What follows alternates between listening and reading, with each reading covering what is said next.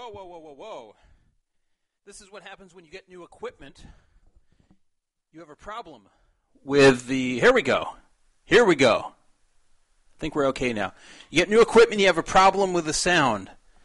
I was all ready to start, and I started to talk, and I could not hear myself, and I knew that was a bad sign, but I think everything's okay now. Welcome to Poker Fraud Alert Radio, the Druff and Friends show. Boy, I blew this one. I was all ready to just jump right in after the song was over, and then I speak and I hear nothing. It's the nightmare for any broadcaster. This is my new equipment. We ran a test show on Friday. Went well for the most part, so we're going to see how this works tonight on this show. This is the first official broadcast with the new equipment. We didn't get off to a good start, but hopefully from this point forward it will be fine. So welcome to the Druff and Friends show. I am Todd Dan Druff Wittelis.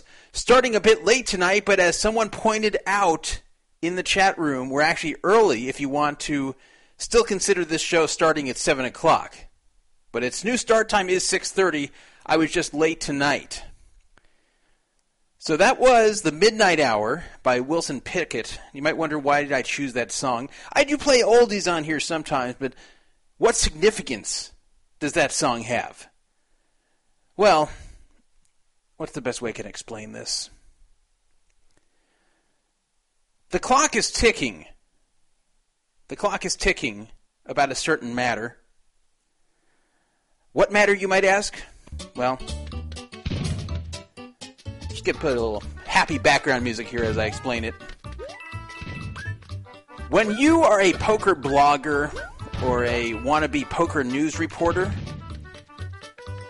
when you use that blog or use your reporting to do hit pieces on people and try to intentionally damage their reputation, you have to be very careful that before you set out maliciously to do something like that to someone, that you are ready to have the same done right back to you.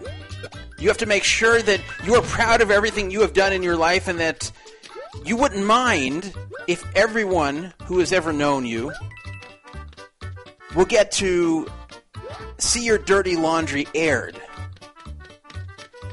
And if you would be ashamed of certain things in your life, then you should take some care before you set out to write journalistic hit pieces on someone to damage their reputation. Basically, what's good for the goose is good for the gander. So, the clock is ticking down, and at the midnight hour, well, I'll just let you listen to this.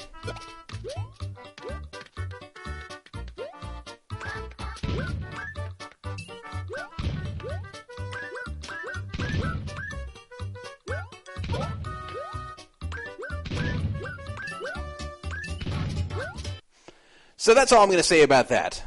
Some of you have no clue what I'm talking about, but some of you definitely have a clue as to what I'm talking about. And all I can say here is I'm serious. Very serious. And when is the midnight hour going to strike? That has not been revealed yet, but it's pretty soon. And once it strikes, everything that happens can't be taken back. So I urge certain individuals to take heed of what I just said. By the way, I don't really want fights with anyone. You know, I've been on forums for many years. I've argued with people. I've fought with people. As far as I'm concerned, all that stuff's in the past, regardless of who was right or wrong. It's in the past now. I would like it to remain in the past. And as long as it does, then the people in the past and I won't have any problems. So I think people should consider that too. Anyway, let's move on with what the show should really be about. This is the Druff and Friends show. We don't have a very deep agenda tonight. We haven't for the last few weeks. This is kind of a dead time as far as poker news is concerned. Even if you go to poker news sites, such as PokerNews.com or PokerFuse or FlushDraw, you go to any of those sites and you'll see even they are kind of light on news. And it's not their fault either. It's just that there has not been all that much interesting poker news recently. Someone posted in the official radio thread on this site today that I should not do a show when I don't have a very deep agenda. And I disagree. People are counting on this show once a week to appear, whether I have a ton of stuff to talk about or very little. And when I don't have that much, that's when I find ways to talk about things anyway, including the Ask Dan Druff segment, where you can ask me anything in the chat room or on the phone or via text. And things like that make the show interesting even when we don't have that many, quote, real topics to talk about. So let me give you the information on how to contact me, because there's various ways to do that tonight. If you want to call me, you can do so at 775-FRAUD-55, 775-372-8355. You have to show your caller ID or you will not get through. You can also call the Mount Charleston line, which is our 70s telephone, an old 70s rotary phone sitting on top of Mount Charleston, which is near Las Vegas. That's 702-430-1808, 702-430-1808. Finally, you can text me. Haven't gotten any texts yet tonight, but you can text me at our main phone number, 775-372-8355. And I will read your text on the air. Maybe not immediately when it comes in, but I will read it at some point during the show, even if you text me before the show. So those are the ways to get a hold of me by phone or text. You can also go into the chat room on PokerFraudAlert.com. You need an account on the Poker Fraud Alert forum to go in there. And I will try to read it as much as I can, but since I'm doing the show by myself, it is hard to read everything in the chat. So the other ways to get a hold of me are probably more reliable. We have a free roll tonight, which is starting in just 5 minutes, thanks to me starting the show so late. The free roll is at 7:10 Pacific time. It is on the No Fraud Online Poker Room, which is a poker room which is connected to PokerFraudAlert.com. Just go to the top of PokerFraudAlert.com and you'll see it, No Fraud Online Poker. You need a separate account there, but everything is free. You don't even need play chips to enter the free roll. The money this week, it's a $57 free roll plus 5. I'll explain that in a second. The people who donated, C Money, the most generous donor we have, gave us $50. Crow Diddley gave us 7, and Hot Like Sauce, I don't know if he's here tonight, but if he does play, if you knock him out, you get a $5 bounty on him. So it's a 57 plus 5 free roll. Again, if you knock out a Hot Like Sauce, please let me know. Otherwise, the prizes are $30 for first, $15 for second, $7 for third, $5 for fourth. These prizes were all rolled over from last week when the No Fraud Online Poker Room was down, but it is back up. And thank you to Bellybuster for generously running that. So that's the story with our free roll, and you can't get in late there. Once 7:10 hits, it starts and you're shut out if you have not registered yet. So make sure to register quickly. If you want to qualify for the free money, which, by the way, is real money, I'll send it to you through PayPal. I'll send it to you through checks or bank transfers. I'm talking about real cash money here that you will get if you win one of these prizes. It's not like you get some money on some crappy online poker room that may never pay you or has some kind of withdrawal limit. This is real money you'll get very quickly. But to qualify for it, you need to have registered an account on Poker Fraud Alert, and I'm talking about the forum part of it, by June 1st, 2013. So if you haven't registered yet, I suggest you go do so right now.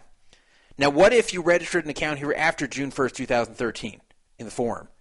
Well, you can still qualify for the free money if you PM me, that's Dan Space Druff on the forum, or email me, dandruff at PokerFraudAlert.com, dandruff at PokerFraudAlert.com, and tell me how long you've been listening. Tell me some things you remember about the show that were not listed in the show description. And convince me you've been around for at least 3 weeks listening to this program, and I will give you a lifetime exception to win the money regardless of when you were registered. But you have to do it before you play, which means within the next 2 minutes. So I'll extend it to 7:15 tonight because we started the show late. But no later than 7:15, the message has to be time-stamped. If I've already given you permission, then no problem. You have permission for the rest of the time. So if you hear any sound problems tonight, please let me know in the chat room if the sound doesn't come out as well as it did in the past. This is new equipment. It should actually be better than it was before, and if not better, it should be at least equal. If it's worse, I want to know because then I can adjust things, and we'll see how it sounds when we get a call. It did sound pretty good on Friday when we ran the test after I did some adjustments. So here's the agenda for this week. First, I want to take a little time to call out the affiliates that are still profiting from the locked poker scam. What locked poker scam? Well, the whole site is a scam. That's what I mean. Any affiliate that is still promoting locked poker is engaging in theft. They are taking a piece of the funds that are getting stolen. It's time to call them out. Now, if I called all of them out, I'd be spending all night doing it. But I'm going to call out the top 8 that come up on Google, plus Card Player. And we will talk about those and why it's such a big deal to call them out. And believe it or not, the PPA and I are on the same side on this one. The PPA, or at least Rich Muni, has expressed a desire to do the same thing, which I think is great. Well, what about California and online poker in California? California is the biggest state in the U.S., 38 million people, approximately 1 in every 9 U.S. citizens lives in California, which is pretty impressive considering that the U.S. has 50 states plus D.C. So despite 50 states, 1/9 of the population, roughly, lives in the state of California. Actually, even more than 1/9. So California is very, very important. It's considered the grand prize for intrastate legalized online poker. That means online poker that you can play against other people in the state. Unlike tiny states like Delaware, where you're going to hardly have any players, California is going to have lots of players. You have 38 million people that could possibly be playing on there. There have been some efforts recently to legalize online poker in California. So I'm going to talk about 2 things having to do with that. Number 1, whether it's going to happen and what bills are currently on the table to legalize it. And number 2, PokerStars is attempting to nose their way in and become part of the California legalized online poker scene. Very interesting. Speaking of PokerStars, a listener gave a rebuttal to an editorial I did about PokerStars last week. I said I don't want PokerStars in the new U.S. legalized market. And I knew this would get some people angry. And a listener who calls themselves Aaron Mike Hunt responded on the forum. And I'm going to read his response, and then I will respond briefly to his response. It won't be a very long segment, but I think it's important that when I do editorials here, that if someone takes the time to type up a response, that they get heard. So I'm going to read his response to what I had to say. Well, Senate Majority Leader Harry Reid, along with one other senator, are being investigated for possibly taking online poker-related bribes prior to Black Friday. Wow. Now, it's one thing to be investigating someone like Chad Ellie, who is processing payments for online poker. It's one thing to investigate someone as important as the Utah Attorney General at the time for his cooperation in that whole thing. But can you imagine the Senate Majority Leader is now under some investigation for his possible role in taking bribes? Wow. If that happens, it'll be huge. And we will cover it as it occurs. I've mentioned before on this show that a telemarketing scammer named Jeremy Johnson, who was also involved in the whole online poker payment scene with SunFirst Bank in Utah, he had accused Harry Reid's office of trying to solicit bribes from him. So I believe it was that taped statement of his that has led to this investigation. So we will see, and I'll talk a bit about that. By the way, if you're going to PM me in the chat room, make sure you have a font that I can read. Some guy has like a dark red font, and it's very hard to see what he's writing to me. Someone who wants access to the free roll. Well, I'm always happy to have new listeners. If you just started listening, then you can't qualify this week. I'm sorry. You have to wait till the third week you've been listening. That's just the policy here. So I appreciate all new listeners. I just don't want the situation where someone sees that we have a free roll, they show up, they seem active in the chat and everything, and then they win and they never come back. I want to have I shouldn't say a loyal listenership, but at least a listenership that has listened a few times and come back without any money being attached to it. But I do appreciate all new listeners. I'm very happy to hear when people have recently found the show and have started listening. This is not good. Someone just texted me, the sound quality is very poor. Is this true? Do we have poor sound quality? If it's true, I will adjust it. Tell me in the chat how this sounds. If we have bad sound quality, I will adjust that. Someone says it's great. Well, Seriously Serious says it's great. I think if anybody knows good sound, it's Seriously Serious. I mean, this guy is a musician. So, it says in the chat, sound is good, chat is shit. All right. Everybody in the chat says the sound is good. Thank you very much. We will continue. So, I have two editorials tonight. Every week I do an editorial. I'll tell you that both editorials tonight are unlikely to get very many people angry. Unlike my editorials about Shane Schlager and his crack smoking, and unlike my editorial about poker stars and my editorial about Obamacare, these two editorials I'm doing tonight are not likely to get a lot of people angry. Editorial number 1 is about general gambling. Poker, and other gambling. And the title of this editorial is very simple. As gamblers are getting dumber, which they are, by the way, the players suffer as a whole. I will explain what I mean by that when we get to the editorial. As gamblers are getting dumber, the players suffer as a whole. Editorial number 2. If somebody you know in poker is stalling paying you money that they owe you, my feeling is that you should call them out and call them out now. I don't mean if they've owed you money for a few days, but if you have gotten to strongly suspect that they're never going to pay you and that they're stalling and stalling and stalling and they're lying to you, then calling them out is the best thing you can do, even though you are risking pissing them off and having them never paying you. So I will explain why I think that's the right thing to do in most circumstances. Only a few other circumstances is it not correct. I will give a short Ken Scaler update. Really weird story. He has a roommate who stole $500 from him. And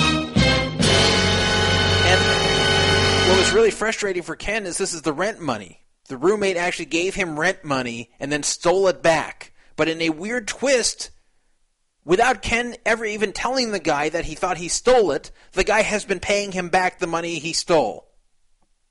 Yeah, you heard that right. So I'll tell you that little weird story that's going on in Ken Scaler's life. Dutch Boyd, I don't want to spend too much time on Dutch Boyd. We've talked about this before, but he collected almost $9,000, I believe, from Kickstarter.com to fund his book that he's going to be releasing. And that was almost a year ago. It still has not been released. It is many months late. And I'm wondering if it will ever be released. And I'm just going to give my opinion at the same time, as I'm talking about that, of Kickstarter in general. I think Kickstarter is basically a scam. And when I say a scam, I don't mean Kickstarter itself is scamming people, but I think that it is used by scammers, and I think it's a dumb concept. I think if you give someone money on Kickstarter, you're making a big mistake, and I'll explain. I guess you can kind of call that editorial number 3. And finally, Ask Dan Druff. People in the chat room or you can call me, or you can text me questions, and I will answer almost anything. When I say almost, I mean if it's too personal or too private, I can't answer, but I will try to answer everything. And you've heard on the last few shows, I really have answered a lot of questions, including some personal ones. So that's our agenda tonight here on the Druff and Friend Show, Poker Fraud Alert Radio. We will have other shows here shortly, including A Brown 83's show, which I look forward to. So let's just jump right in and go to the first topic we have. That is, once again, about Lock Poker, but not specifically about them. Now, if you recall from last week's show, Lock Poker has started a new site that's a skin on their own network called SuperWins. It's very clearly Lock. If you look at the thread on the Scam, Scandals, and Shadiness forum, you will see all the evidence that SuperWins is really Lock. And the reason that's pretty bad is that a lot of people have learned to avoid Lock, and Lock has a pretty bad name now, but SuperWins, up until we started publishing, when I say we, I don't just mean this site, I mean others who have been trying to get Lock Poker to go away. The Lock Poker watchdogs have been publicizing the SuperWins situation, but had we not done that, then a lot of people would have been fooled and deposited into this new site that seemed like, I shouldn't say it was trustworthy, but at the very least wasn't untrustworthy. But in reality, it's Lock trying to steal more money from you. Now that's week-old news. The story about that just broke last week right before we did the show. And I spent some good time on it. I'm not going to spend time talking about SuperWins again, but I'm going to talk about the affiliates who are still promoting Lock despite everything that's happened. I think it's time that they get called out, and I think it's time that the people running these affiliates, especially on the affiliates that are not Lock Poker specific, ones that are general affiliates and are respected, I think it's important that everyone starts giving them a hard time about this. So I did a simple Google search. By the way, if you're not really familiar with the term, an affiliate is basically an advertiser for you that collects a piece of whatever profits you make of people that come through your ad. So basically what I'm trying to say here is that an affiliate is a website that advertises a poker site. Someone clicks on the link, they go to the poker site, they download the software. If they deposit real money and rake gets taken out of the pots they win, a certain percentage of the rake goes to the website that was advertising them. Now, these are typically not paid ads otherwise, so people put up free ads for these sites knowing that they will get a piece of the rake of whoever clicks on those ads and signs up and plays for real money. That's what an affiliate is. There's been a lot of money in the affiliate business for online poker over the years. In fact, I wish I got into it back when it was easier to get into and back when there was more money in it. These days, if you're not already really established, there's not much money because there's just too many affiliates and not enough online poker customers, and people tend to flock to the affiliates that are the biggest. But some affiliates are so greedy that despite being very aware of what's going on at Lock Poker, basically they're not paying anyone. Basically, Lock Poker is a scam. They're happy to take your deposits, but they will never pay you. You can't ever cash out. So it's basically just a scam. Money goes in and doesn't go out. A tiny bit of money does not come out. I mean, a tiny bit of money comes out every so often, but it's pretty safe to say that if you put money on Lock Poker, or if you have money on Lock Poker, it's not getting off, especially if you live in the U.S. And Lock Poker is a U.S.-facing room, and most of the players on there are from the U.S. There are cash outs that are pending since 2012 on Lock Poker. Can you imagine? You cashed out in 2012, and here we are in March 2014, and you still don't have your money. I mean, no, that's not. Don't laugh. It's not a laughing matter. That's an obnoxious matter, to be truthful here. So, affiliates should not be directing their customers to a site like Lock Poker. They have some responsibility here to direct their website visitors to poker sites that they think will pay people. Now, I'm not saying they should guarantee every room that they advertise because they only have so much visibility into what's going on. They don't have proof that any of these sites are going to actually pay. But once they know that a site has not been paying, once they know that a site is a big scam, that's when they should take it down. If you don't know either way, then it's not so bad. Personally, I like to know the sites I'm advertising are legit, but if you don't know either way, it's not terrible. If you do know and still direct people to those sites, not only is it terrible, but you are committing theft as well. You are a very strong accomplice to that theft if you are getting a piece of the stolen money, which all of these affiliates are. So I Googled Lock Poker. Lock Poker Rakeback, actually, is what I Googled. And I got a list of the top 8 affiliates for Lock Poker. When I say top 8, I mean just what comes up on Google for the top 8 results that aren't Lock Poker itself. I'm going to shame all of them here. And if you're a member of this affiliate, if you are getting money from them, if you're signed up with them, you should raise hell. You should send them a message and say, why are you still taking customers for Lock Poker? Why are you having your own customers deposit money onto Lock Poker knowing they will never get it back? Why are you getting a piece of the stolen money from Lock Poker? I demand that you take Lock Poker down, or I'm going to go to a different affiliate that already has done so. And believe me, they'll listen, because unless you're a very small fish for them and you barely generate any rake, they're not going to want to lose you. I'm not saying they're going to jump through hoops for you, but if enough people do this, they will. So the one that comes up number 1, RakeBrain.com. RakeBrain.com is still advertising Lock Poker with no sort of warning. It looks like it's a completely safe place to play if you don't know better and go to RakeBrain. It says, Lock Poker U.S. players welcome. RakeBrain offers the highest Lock Poker cash back. Sign up today and receive a 150% sign-up bonus up to $750, as well as almost 60% VIP equivalent cash back. Sounds like a great deal until Lock doesn't pay you. So that's RakeBrain. Next, High Stakes DB. Wow. You know High Stakes DB? It's a database of high stakes action on the internet. A lot of people actually use it for that, not really for affiliate stuff. A lot of people respect High Stakes DB. Well, High Stakes DB is also a Lock affiliate. So I would contact them. Tell them how disappointed you are that they are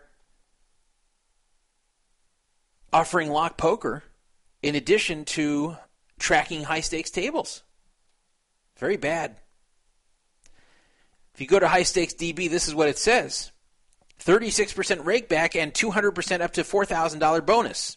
They even have their own code. Lock Poker entered the market in 2010 and is growing explosively ever since. Yeah, it's growing explosively, all right. And actually, it's not. It's kind of more of an implosion.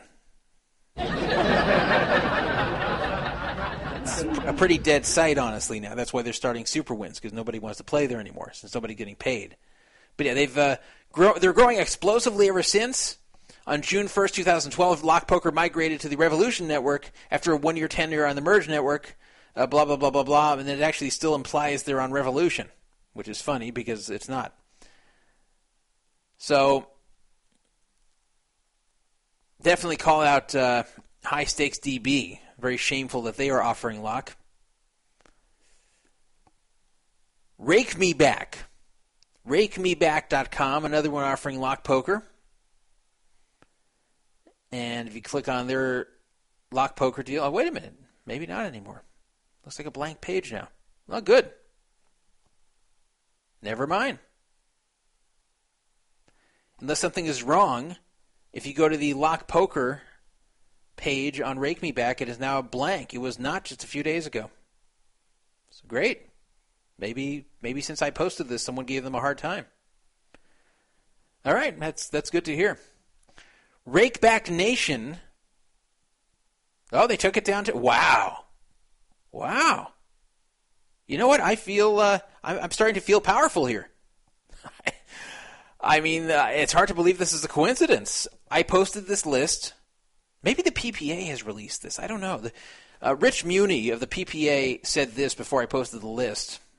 He posts on Poker Fraud Alert occasionally. He said, I've included warnings about Lock Poker in some of the PPA weekly updates. Anyone have a list of sites with lock or related banners? So I posted this list. Maybe he reposted it, and maybe some of these places have listened. Very nice. So I posted this list on March 15th, just 3 days ago. I didn't even think to check if they're still up. So Rakeback Nation, they've done the right thing finally, too. Though, honestly, these sites should have done the right thing a long time ago. All these sites, believe me, were aware of it. Oh, wow. LockPokerBonus.com has even taken down their page. Now, how could Lock Poker Bonus have its own page down? Now, that's weird. Because I guess they changed their URL. So Lock Poker Bonus, obviously. I knew LockPokerBonus.com had to still be offering a Lock Poker Bonus. That would be pretty amazing if they took it down. But yeah, if you just go to LockPokerBonus.com, you'll see that that's still offered. Okay, Poker.org. I wonder how much they spent to get that URL. Poker.org. They still have their banner up.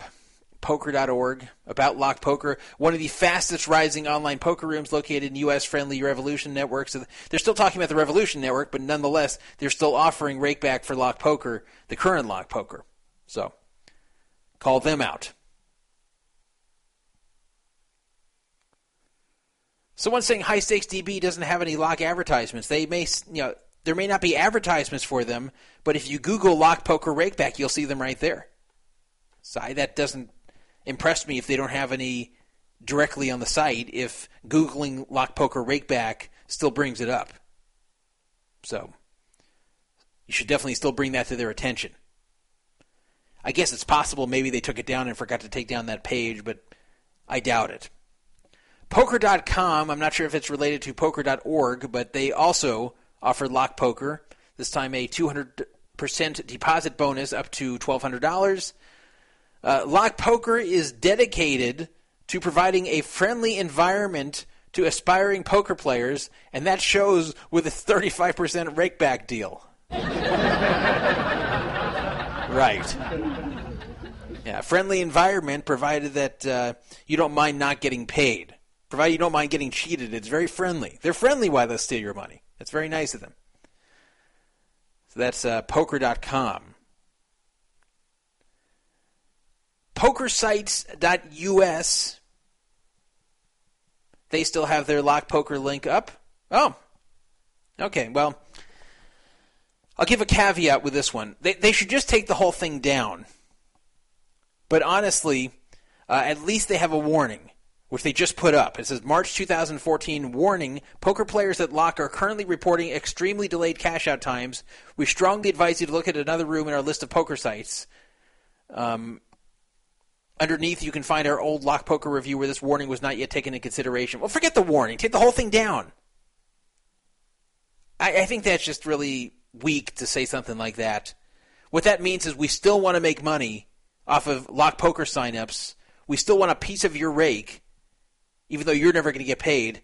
And we're going to cover our asses by putting this little warning up there, which is very new. It says March 2014. I didn't see it 3 days ago. They must have just slapped this up.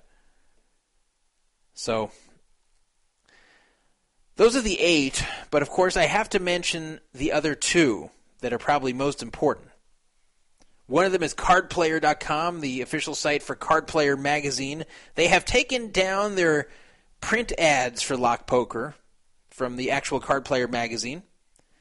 They have taken down their Lock banners, and I assume Lock Poker was paying them directly for those banners and for the print ads. I assume Lock Poker can't even afford to do that anymore. But they are still running a Lock Poker affiliate deal. Go to cardplayer.com. If you go to the left side, you will see it says Lock Poker up to $4,000 bonus. And you click on it, and it takes you to the page with no warnings whatsoever as to what is going on in Lock. So, Card Player is still happy to have its readers have their money stolen by Lock Poker, provided Card Player gets a piece of it. And the powers that be at Card Player, these Schulmans, have been made very aware as to what's going on, and I know this because I told Jeff Schulman personally in great detail in May of 2013. I was sitting with him at a poker table in the Bellagio, and I told him very specifically what's going on there, and he promised to look into it. And after looking into it, 10 months later, they are still offering Lock affiliate deals, and they still had their Lock Poker print ads and banners on the site until a few months ago. Shameful, Card Player. Shameful. And finally, PokerNewsBoy.com. Poker Newsboy that took the Super Wins ad. They were the only Super Wins affiliate until they were shamed out of doing so. They took down Super Wins, saying that, privately telling someone that it seemed kind of shady. So they didn't feel comfortable promoting Super Wins because they were suspicious that Super Wins and Lock were the same thing, and the owner of Poker Newsboy just didn't feel good about that. But, they do feel very good about giving Lock Poker a 10 out of 10 review. That's on Poker Newsboy. If you go to Lock Poker, reviewed 10 out of 10. That means Lock Poker is perfect. How do you get 10 out of 10 if you don't pay anyone? How do you get 10 out of 10 if there's cash outs pending since 2012? How do you get 10 out of 10 if the whole site's a scam? Somehow Poker Newsboy thinks that's worth 10 out of 10. I'd hate to see what 1 out of 10 is. I guess on the Poker Newsboy scale, if you're Lock Poker, you get 10 out of 10, and you get 9 out of 10 if you show up at the homes of your players and murder them in their sleep. That would be 9 out of 10 under the Poker Newsboy scale. So Lock Poker, 10 out of 10 with a sign-up bonus, 200% of, up to $4,000. And they are very, very aware because one of their former writers, Steve Ruddock, also known as Steve-O, went to the owner of Poker Newsboy, whose name is Jerry, how do you pronounce his name? I don't want to get this wrong. Let me see. Jerry Poltorak. Jerry Poltorak is the owner of Poker Newsboy. He's also the Lock affiliate manager, surprise, surprise. And he has not taken down the Lock banner, despite having all of the information presented personally to him as to what Lock Poker is doing. Jerry Poltorak still wants Lock to steal your money. He runs PokerNewsBoy.com and PokerForums.org. Both should be avoided. And that's the actual featured room on Poker Newsboy. If you go to Poker Newsboy, you will see, PokerNewsBoy.com, you will see featured room Lock Poker $4,000 bonus. Absolutely disgusting, Jerry Poltorak. Nobody should have anything to do with anything Jerry Poltorak does. You should just completely avoid all of his projects. Don't post on his forum. Don't sign up through his affiliate deals, even if it's not about Lock Poker. Just stay away from this guy. He's bad news.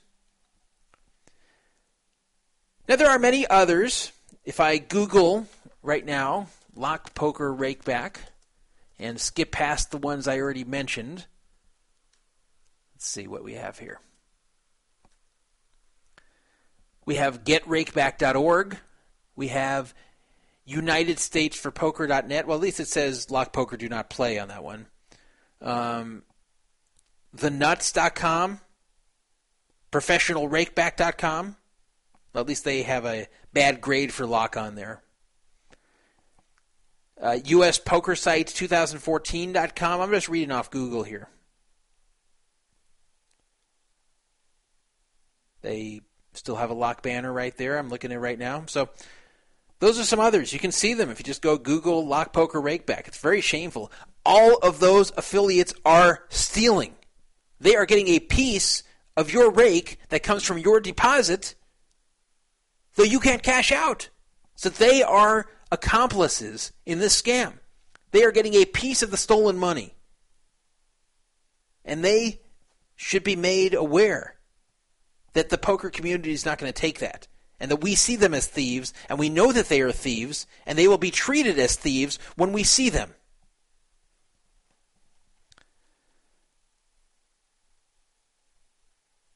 So, just wanted to call those out, and I don't know if the PPA has released their list of affiliates yet, but props to them for getting involved here. I wish they did the same with UB back when UB was still running, but better late than never. I'm glad that the PPA is jumping aboard and warning its membership about sites like Lock Poker. That's great. And rather than live in the past, I'm happy that they've kind of changed their focus to include things like this in addition to fighting for the legalization of online poker. So that's nice to see. Well, speaking of online poker legalization, PokerStars, actually, I'll get to that in a second.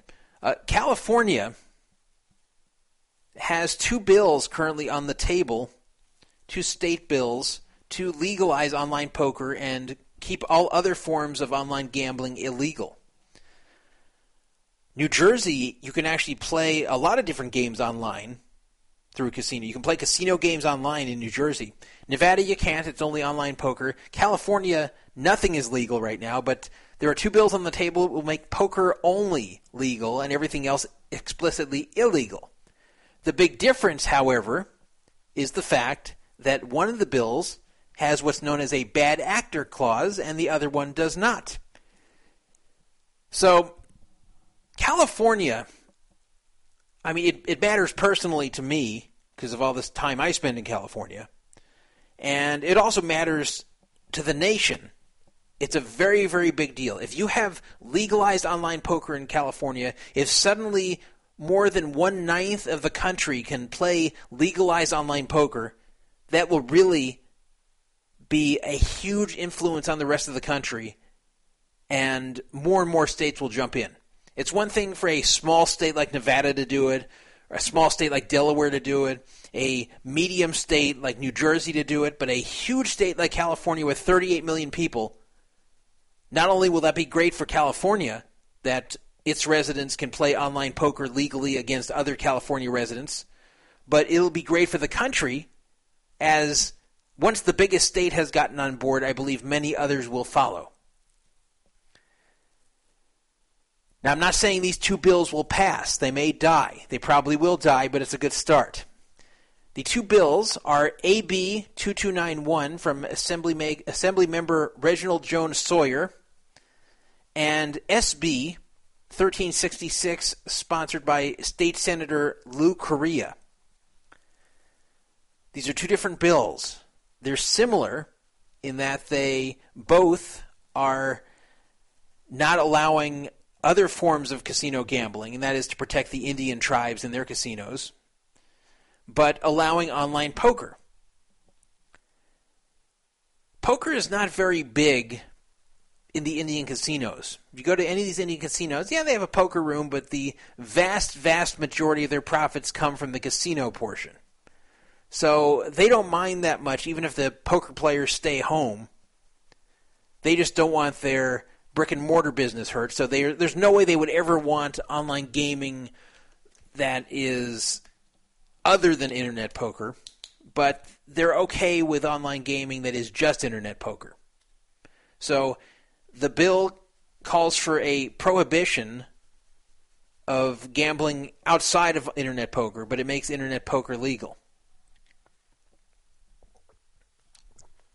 Now, I'm talking about AB 2291 now, by the way, the one introduced by Reginald Jones Sawyer, and I'll explain what the big controversy is involving PokerStars in a second. Now, a 2/3 majority is required in both houses of the state of California for it to pass, so it can't just get a majority vote. It has to get a 2/3 vote, which is tough. And the second bill, the SB 1366, actually calls for regulations to be adopted within 120 days of the date of the bill, which would mean it'll happen pretty fast.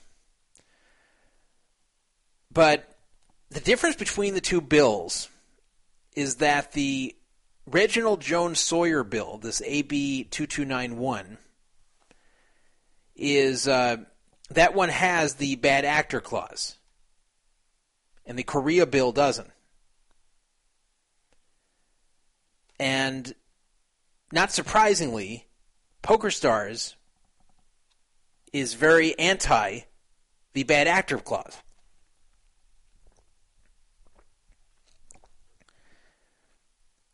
Sorry if you hear me drinking. I see S Double is in the chat. S Double is an old school PokerStars player. I remember seeing him like in 2003. The text number, by the way, 775-372-8355. 775-372-8355. I see this being asked for in the chat. But anyway, PokerStars wants into California really badly for obvious reasons. They could not get into New Jersey because New Jersey does have a bad actor clause in their licensing requirements. And what a bad actor clause is, it's basically saying if you have broken laws in the recent past, you're not going to get a license. So PokerStars has broken laws because they were continuing to offer online poker for real money to U.S. residents after the passage of the UIGEA in 2006, and they continued to offer it until Black Friday, April 15, 2011. So they definitely broke the law. There's no question about that. And for that reason, they could not get a license in New Jersey. So they want, in California, to get a license, and they won't if there's any kind of bad actor provision in the bill. They'll be banned again.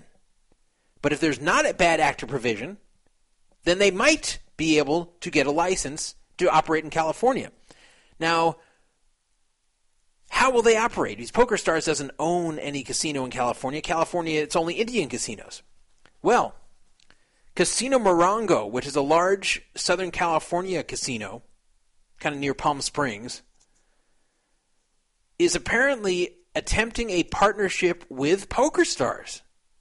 So if there is online poker in California and you go to the Casino Morongo online poker room, you'll be playing on PokerStars software, and PokerStars may actually be managing it. They just won't be owning it.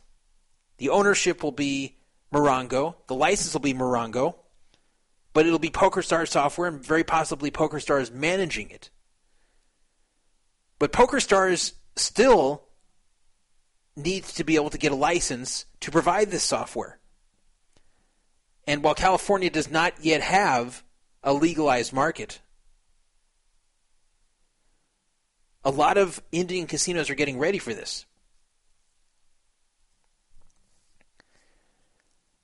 So PokerStars is trying, along with Morongo, to support the bill that does not have the bad actor clause, and that's the one by this Correa guy. So that's what's going on in California. It's not clear if either of these bills will get anywhere. There's a good chance they won't.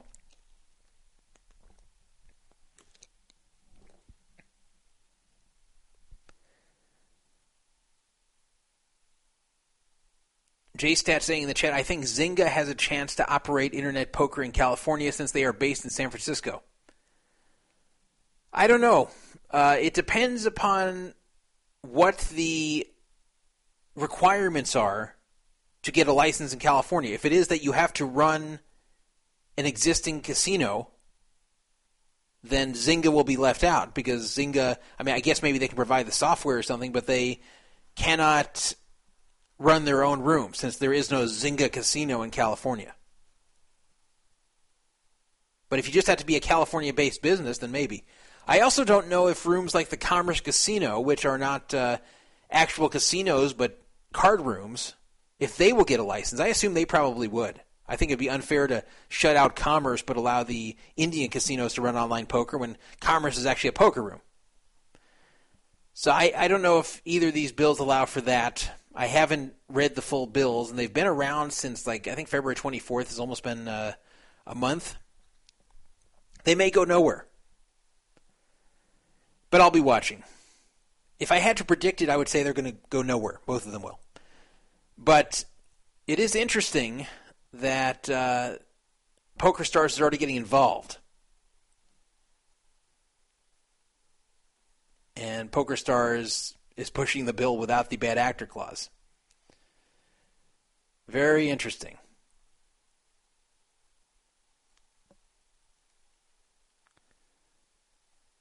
So, I've also heard that, here's some interesting pieces of news for California online poker. Pala, which has a casino in northern San Diego County, is right down the street from the Harrah's Rincon property. Pala has already hired former BWin Party CEO Jim Ryan, and Phil Ivey has already signed on with them to be the face of the Pala online poker room. Interesting, right? Because it's not even legal yet in California. So these rooms are already getting ready. In fact, it kind of makes me want to contact some of them and see if they need a poker room manager or director of software development. I'm not even kidding.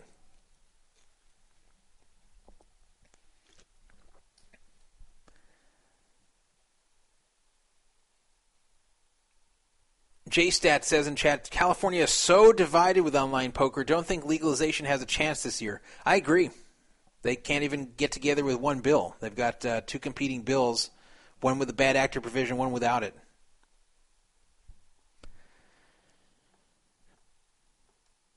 That's from the chat room I'm reading. 775-FRAUD-55, 775-372-8355. You can text that number too if you want to communicate with me. Let me read some of the texts I've already received during this show. This text from the 205 area code. The sound is very poor. Maybe my computer, but my sound is off. Oh, wait a minute. If your sound is off, how can you hear anything? For the 954 area code, Jenny Larson and I, that's Lock Poker CEO Jen Larson, are getting married this summer. Will you be one will you be one of my best men at the wedding? This guy misspelled what he's trying to write, but I'm reading what he's meaning to write. Let me know. Will you be one of my best men at the wedding? Let me know. Maybe. I might actually be your best man if you're marrying Jen Larson, so I can confront her in person right at the wedding. When they say, does anybody among us have any objections to unite this couple in holy matrimony? I will stand up and say, I object unless Jen Larson pays every single person that she owes on Lock Poker. This woman is a thief. So yeah, I'll be your best man.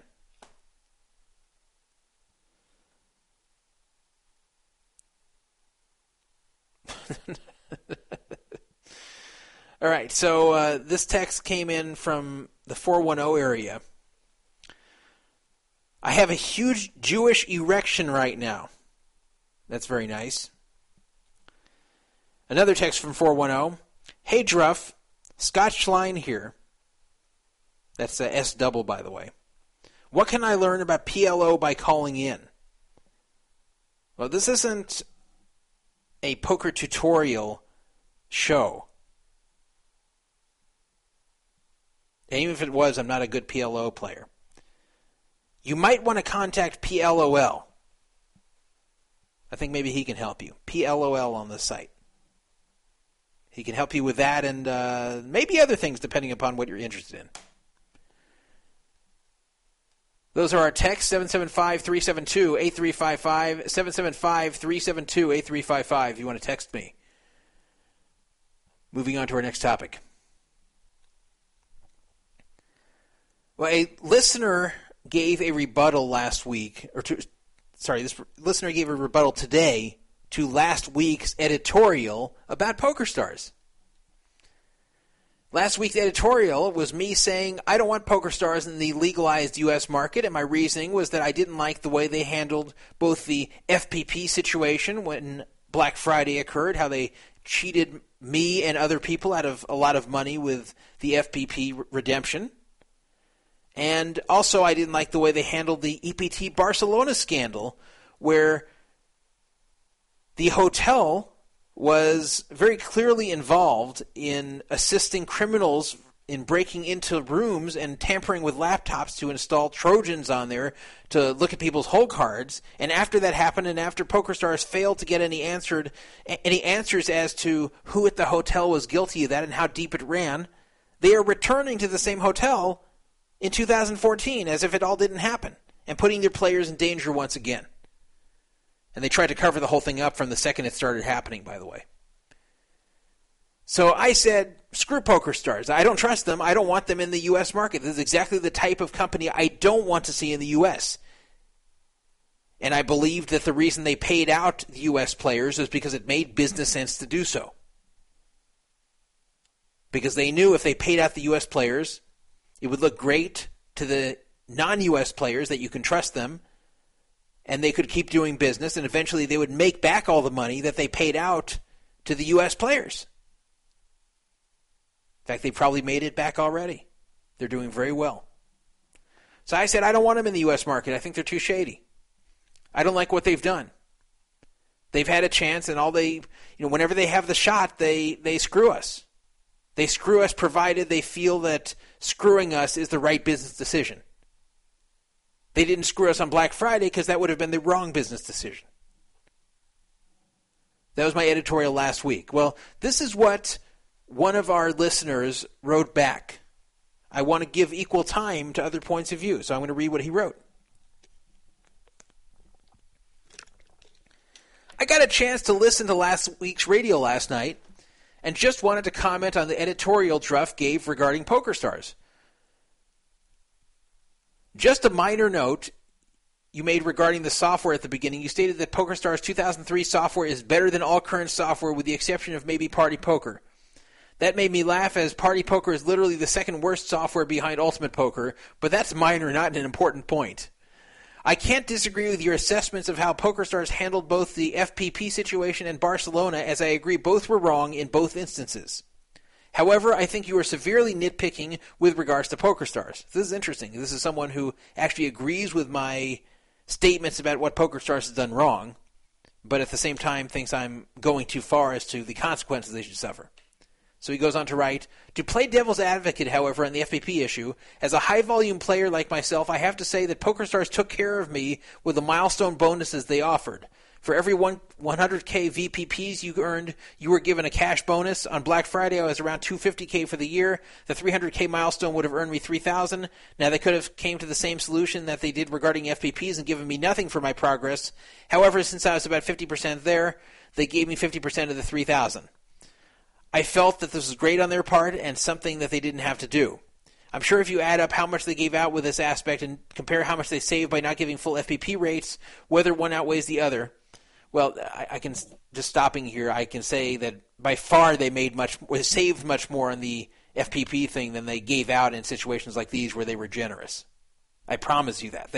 They made somewhere between 1 cent and $24.99 from every single customer, or almost every single customer, for 99.99 something percent of their customers. That's how much they made, somewhere between 1 cent and $24.99, an average of about $12.50 from each person of all their customers in the U.S. Can you imagine how much they made from these FPPs they confiscated? And that doesn't even consider the fact that that's considering that they're worth 1 cent when they were really worth 1.6 cents. But he goes on to write, I just think it's wrong to say they cut all corners. Second point regarding software advantage they have, you make it seem as if all the U.S. sites were started from scratch.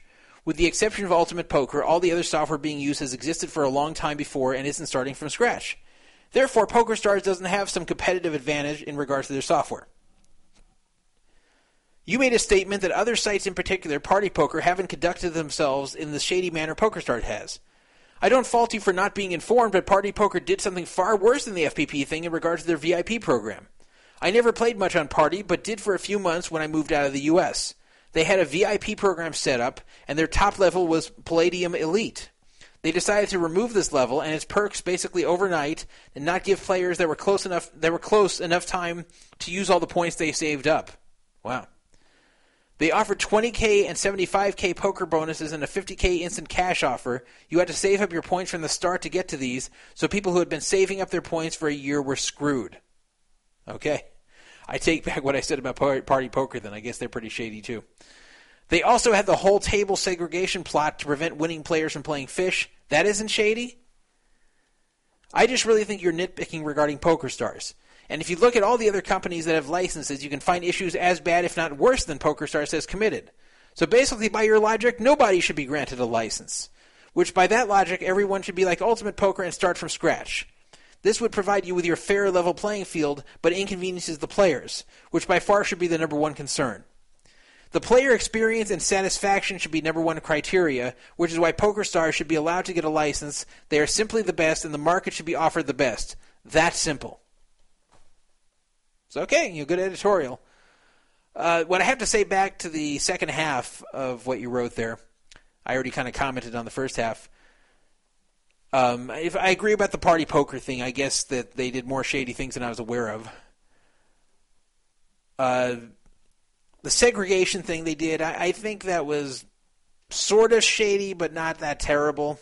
I mean, yeah, they were segregating fish from the good players and trying to hide that they were doing it, but that's not equivalent to stealing. That's just kind of hiding part of their player pool, which I don't support and I think was crappy, but I don't think that's the same as the stuff Stars did with the FPP and with the EPT Barcelona stuff, which included stealing FPPs and being complicit in allowing a hotel to basically steal from PokerStars players that were staying there.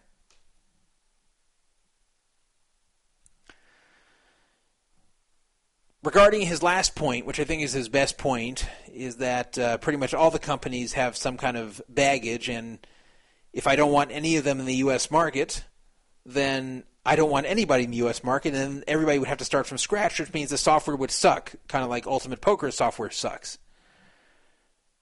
Well, if all of these sites are really that shady, then I think that's what should be done. I can't say that we should allow shady companies into the legalized U.S. market just because they had the head start to develop software. And he's right about one thing. It's not just PokerStars that would have the head start. It's pretty much all the sites that are using existing developed software from other platforms, 888 or Party or whatever. They had a head start too, and these companies are now benefiting. I'm saying like 888 and Party, for providing the software that they only have because they were existing in an illegal market.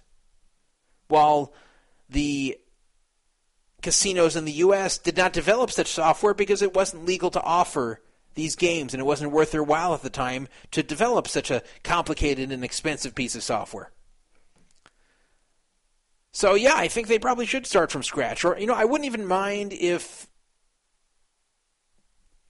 they were able to buy the software from these companies, but then the companies are out of the market forever. Yeah, they'd still make some money, but at least I know they're not in the market anymore. They're gone. They've sold their software, and they're gone. I think that would be a good middle ground. I wouldn't even mind so much if PokerStars sold their software for use by Casino Morongo or whoever. I just don't want them managing any U.S. online poker room. I don't think they deserve it after the way they've behaved. I just hate a company being led into the market who stole from and abused players. And PokerStars did steal with the FPP thing. They really did. I explained it last week. The EPT Barcelona thing, they're walking people right back into a hotel which was dangerous and where laptop tamperings and thefts occurred with the hotel's blessing. Not management's blessing, but security's blessing, apparently. Someone in the hotel was in cahoots. PokerStars never found out who. PokerStars didn't care who. PokerStars tried to cover the whole thing up. It's terrible.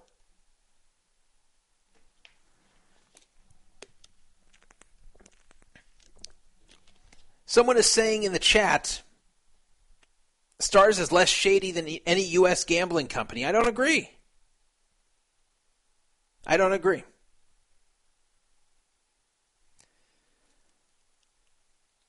Which U.S. gambling company is more shady than Stars? I've seen incompetence.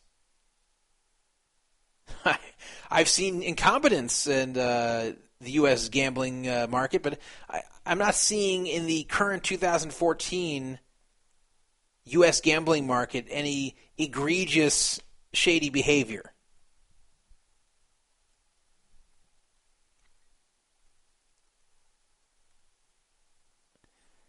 Danny Deadwood saying in chat, PokerStars broke the law. It's like robbing a bank and only penalty is giving the money back. That's true, too. I said that last week also, that it's really just not fair that they made all this money, all that time providing illegal online poker, and now get to make more money because they were making all that money before, and now they're the farthest out.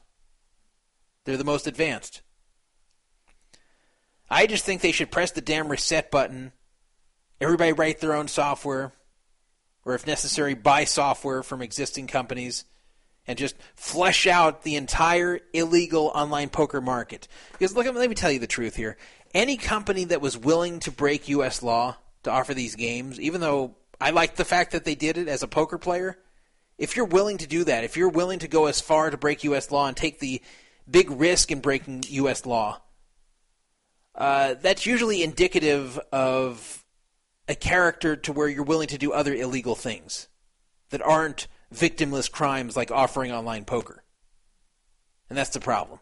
I just don't trust any of those companies.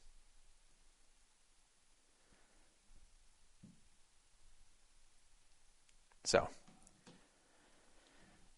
that's how I feel. But good response to my editorial.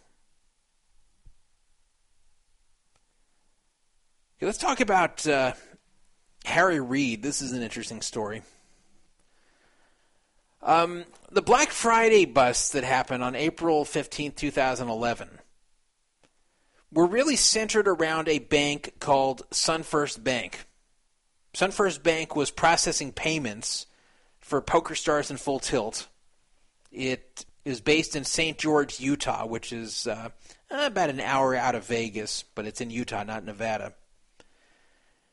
And SunFirst Bank was kind of in the center of all the Black Friday busts. But there was more going on in the state of Utah, having to do with both the online poker thing and a very, very big telemarketing scam. There's a guy named Jeremy Johnson who is accused of scamming $750 million through various telemarketing scams. Jeremy Johnson operated out of Utah. Jeremy Johnson reportedly had very close ties to Utah Attorney General John Swallow. So there were investigations into John Swallow and his ties to Jeremy Johnson. And in fact, there is a tape that Jeremy Johnson secretly made. Remember when Russ Hamilton secretly made his tapes when he went and talked to various people at UB, and we heard those last year when those got released by Travis McCarr? Well, Jeremy Johnson also taped himself. He taped himself meeting with John Swallow. And where this ties into online poker is that Jeremy Johnson was an online poker payment processor. He worked with Chad Ellie, who we had on this show last year. Actually, we had him on in 2012, I think. But Chad Ellie, he went to prison for his role in processing online poker payments. And Jeremy Johnson, he has never been charged, curiously, for his whole situation with the online poker payment processing, but he has enough trouble with all the charges against him related to the telemarketing scamming. So where this ties into online poker and Harry Reid and another U.S. Senator named Mike Lee from Utah is that because of these Jeremy Johnson tapes, there's now suspicion that this scandal really reaches pretty deep into some very important people's offices. And I'm talking about the online poker-related stuff. Now, this comes from poker news reporter Haley Hintz, not from PokerNews.com. She used to work for them, but she runs FlushDraw.net. It's a good site for poker news, especially legalization stuff.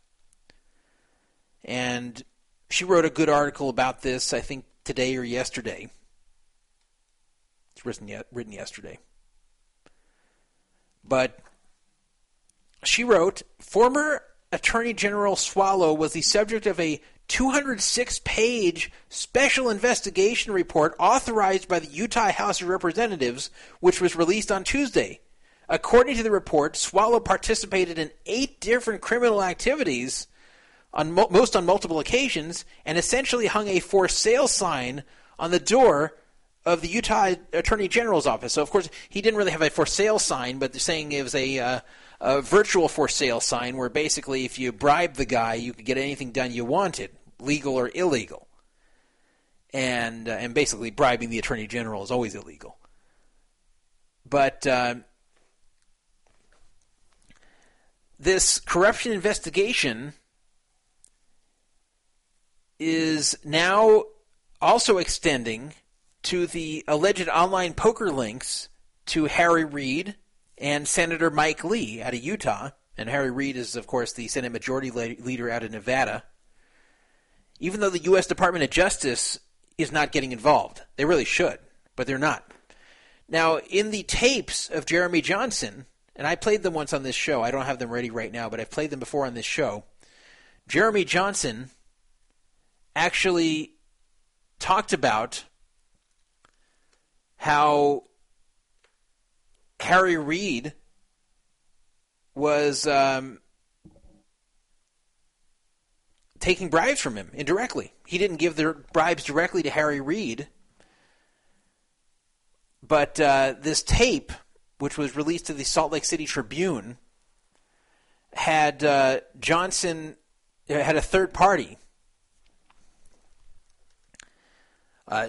basically take money from Johnson, I think $600,000, to give to Harry Reid.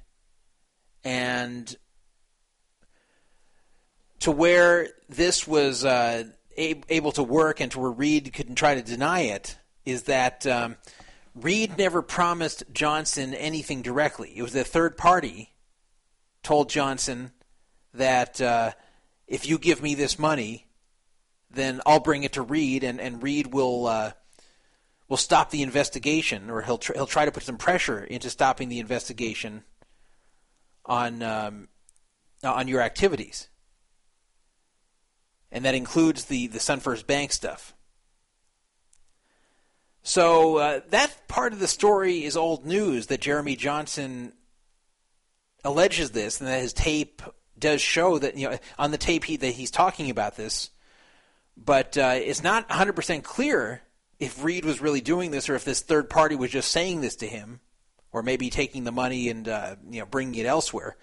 But there have been rumors for years and years that Reid has been corrupt and Reid has taken bribes. Reid was actually very unpopular and almost lost his last election in 2010. Reid only won re-election because the Republican candidate against him was terrible. It was a crazy woman named Sharon Angle. And had a different candidate been elected in the primary to face Reid, there was Coach Tarkanian's son and another woman running. If either of them had been elected in the primary, then even though neither of those two candidates were that exciting, they would have beaten Reid because he was so unpopular. But Reid won because his competition was so terrible. He was against a terrible, crazy Tea Party lady. But there have been rumors for years and years and years that Reid has taken bribes from people. So I totally believe this. So we will see what happens, because even though the U.S. Attorney General's office is not investigating this, Utah is. This investigation is authorized by the Utah House of Representatives. In the meantime, John Swallow may face criminal charges, including bribery, obstruction of justice, official misconduct, theft of services, evidence tampering, witness tampering, engaging in a pattern of unlawful activity, and violating the Utah Government Records Access and Management Act. This guy was really bad news, as John Swallow, and he was seen in a number of pictures with Jeremy Johnson. Now, here's the passage of the tape, which actually mentions Full Tilt's Ray Bitar, the former CEO of Full Tilt, and PPA Executive Director John Pappas. This was Johnson and Swallow talking. This is on the tape.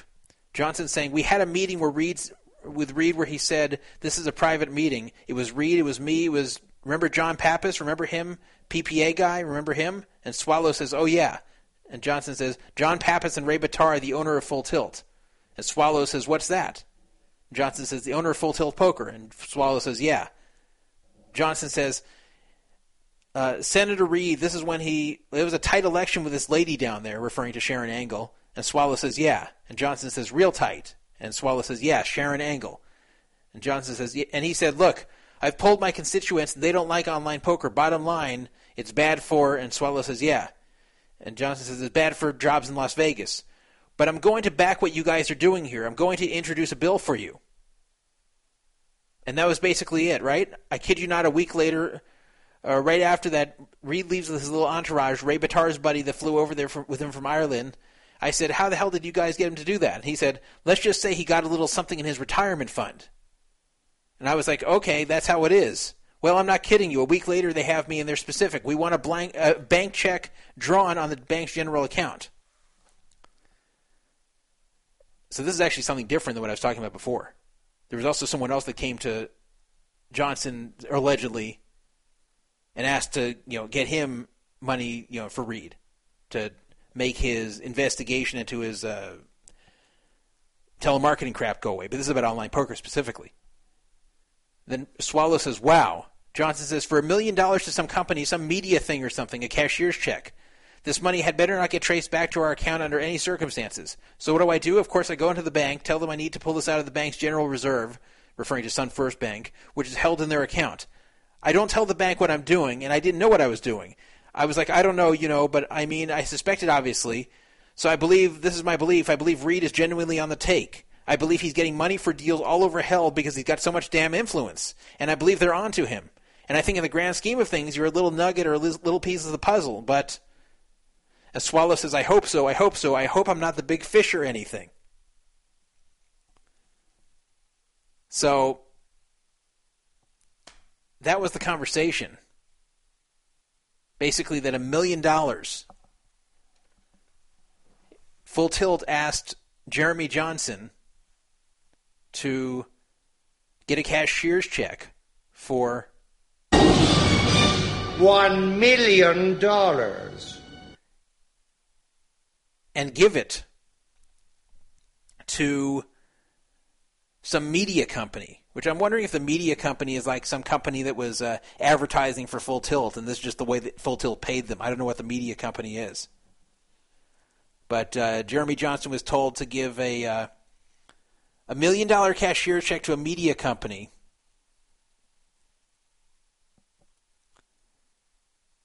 And it looks like they bribed Reid. So either this was Harry Reid's company in some way, or Full Tilt gave money to Harry Reid, and then this is the way that Johnson pays back Full Tilt. Something like that. But he was very, very much insisting that Reid was on the take there, and also someone had come to Johnson, I don't have the transcript of this, but someone had come to Johnson and about his telemarketing thing, said Reid won at $600,000 and that he would try to run interference on the telemarketing investigation. So I believe it. Can't completely trust Jeremy Johnson for sure. I mean, the guy's a telemarketing scammer, but this is all pretty specific stuff. And Harry Reid did come out with a bill about legalizing online poker. First he's saying he's against it, and then suddenly he gets bribed, allegedly, and suddenly he's for it. I remember how he just abruptly turned around. So anyway, we'll see. This will be huge if somehow some proof can be found that Harry Reid was bribed to introduce this online poker bill. Unfortunately, while Republicans will rejoice that Harry Reid is going down from this, I'm not saying he will, but if this is proven, he will, this will hurt the possible legalization of online poker because it'll make the whole industry look really, really shady. It'll put the whole country in a bad mood about online poker if it takes down the Senate Majority Leader. So I kind of have mixed feelings about this. I don't like Harry Reid, and I hope he goes down. But I also don't want it to have negative ramifications for the legalization of online poker, which seems to be making progress, as you guys can see. But interesting story for sure. And I always wondered with all these stories from Jeremy Johnson on these tapes about Harry Reid why they weren't doing more investigation. Why wasn't the U.S. Attorney's Office investigating this? Not saying you can believe everything Johnson's saying, but at least look into it. It's interesting stuff. So, okay, Bubbles is asking,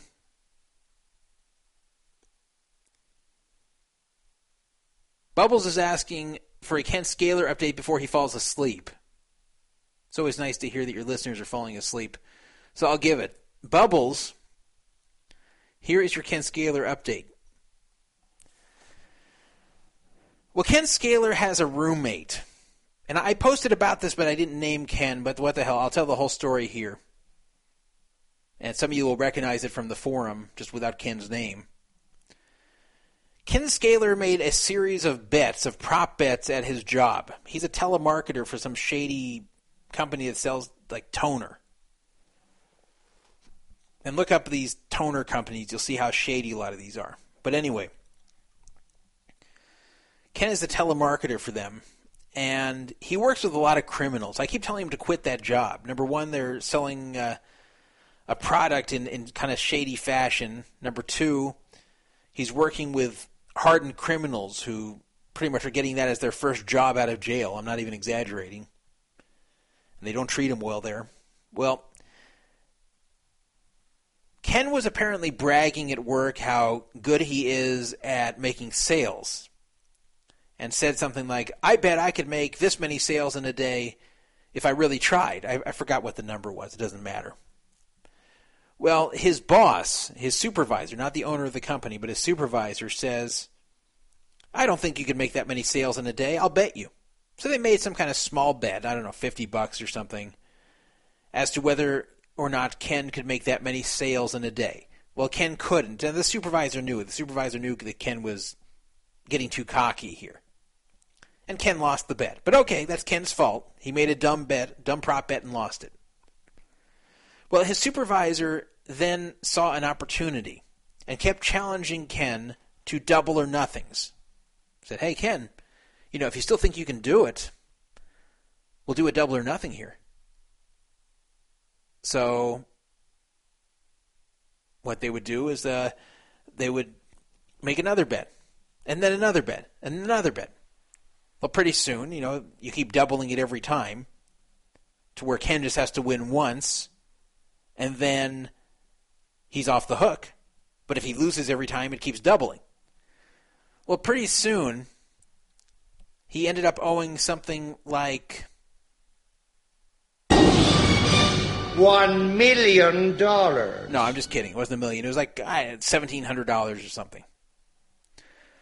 Now, for a lot of you guys listening to this show, that doesn't sound like a staggering sum of money, but Ken makes like $10 an hour. He's always living from hand to mouth. So $1,700 is money that he just could not afford. And he told the guy, after he finally quit making these bets, he's like, okay, I give up. I'm never going to make this many sales, and I owe you all this money, but I can't pay. I just don't have the money. So his supervisor said, okay, how about we take $30 out of each paycheck? So Ken says, okay. So this goes on for a little while. Ken pays him a few $100. The guy decides, I don't want to get $30 every time. This is frustrating. It's so slow. So he came to Ken with a new offer. He said to Ken, I will let you off the hook for the remainder of what you owe, which is $1,500, if you let my friend, who also worked at this place, if you let my friend come live with you rent-free for a month and then allow him to start paying rent as your roommate the next month. So Ken agreed. And like the night before the guy was going to move in, or 2 nights before the guy was going to move in, Ken calls me and kind of in a panic saying, well, I don't know if I really want to do this. I don't know if it's a good idea. And by then it was kind of too late. Now, yes, they had no legal way to force Ken to let this guy in his apartment. But the thing is, you don't want to welch on a bet with hardened criminals that are working their first job since they got out of jail. It's not like they're forcing Ken to do this for nothing. I mean, he lost bets. They were stupid bets, but Ken willingly made the bets. He did owe the money morally. And while the agreement was to pay $30 out of each check, here the guy was going to let Ken off the hook for the remaining $1,500 just for a month of half the rent, which is worth about $500. The only downside to it is that the guy will continue living there. And who knows how reliable this guy is. And it was pretty clear that this guy wasn't reliable because the reason he had to move into Ken's place was because he got kicked out of his previous place. So I was trying to have Ken find ways around letting this guy in, but Ken let him in anyway. So this guy lives there. So for the month of February, the guy lived rent-free as per the agreement. But $500 rent was due on March 1st. So on March 1st, I was sure the guy was not going to pay. I shouldn't say sure. I thought there was some chance he would pay on March 1st, but then not pay again the next month. Or maybe he'd pay part of it on March 1st. But surprisingly, on March 1st, the guy came to Ken and handed him $500 cash. So Ken called me and said, well, this is going better than expected. The guy actually paid me $500 cash today. So Ken went and changed the cash into a money order because he can't pay his landlord cash. His mother sends half the rent, and he sends half the rent. So I think his rent is $1,000. The landlord has some weird policy that they don't want to accept Ken's rent until the mother's rent comes in, which isn't completely legal, but at the same time, they don't have to accept 2 different checks because his mother doesn't live there. So they are doing him a favor by accepting 2 checks in the first place. They could force him to give the whole $1,000 himself. So bottom line is he had to wait until his mother's check came in, which wasn't in yet on March 1st. So Ken stupidly did not fill out the money order. He left the money order blank. I think you know what's coming. I think you know what's going to happen next. Ken leaves the money order in a drawer, comes home one day, fairly late at night, and finds that the money order is gone. But not only is the money order gone, but everything in the drawer is gone. The drawer has been cleaned out, and he had a lot of worthless stuff in there. A lot of junk, a lot of things with absolutely no value. Now, Ken's roommate was already sleeping. It was late at night. Ken didn't know if the building had sent some exterminators in there because they had some bug problems. There were a number of people that could have come into the apartment that had nothing to do with the roommate. So Ken elected not to wake up the roommate and to ask him about it the next morning. So early the next morning, and both he and Ken are preparing to go to the same job, which begins at like 8 a.m., Ken asks him, hey, do you know anything about why my drawers are cleaned out? The roommate says, oh man, I'm so sorry. That was me. I got really drunk, and I got sick of how messy the drawers were, and I kept telling you to clean them before, so I just kind of flipped out because I was so drunk and just dumped them in the trash and then took the trash to the bin and threw it in there. Sorry about that. And Ken's like, yeah, but didn't you see a money order in there? The guy's like, no, didn't see a money order. Sorry, man. I just dumped it so fast, I had no idea. Well, I didn't believe that. No matter how drunk you are, you don't see a blank money order on top and ignore it or throw it away. I thought there was a tiny chance the guy actually dumped it, but I thought he probably stole it first and then dumped the rest of it, or he may have stolen it and then dumped everything and thought this would be his excuse. Now, since it was a money order, it was somewhat traceable. Now, the money order company, which I called with Ken, and I tried to help him out to track down who did this, we called them up, and they basically said that they won't trace blank money orders. They just don't do that. But I talked them into doing it.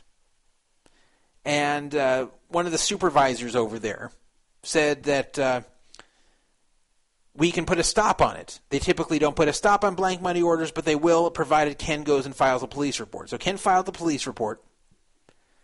We faxed them to the police report for them to put a stop on the money order, but unfortunately, it was too late because they let us know later that day that the money order had already been cashed. Real shock, right? So it turned out that the money order was cashed during the afternoon the day before, meaning the day it disappeared. We couldn't get a hold of the money order company until the next day, so it was impossible to put a stop at that point. It had already been cashed the day before. It just hadn't hit their system yet.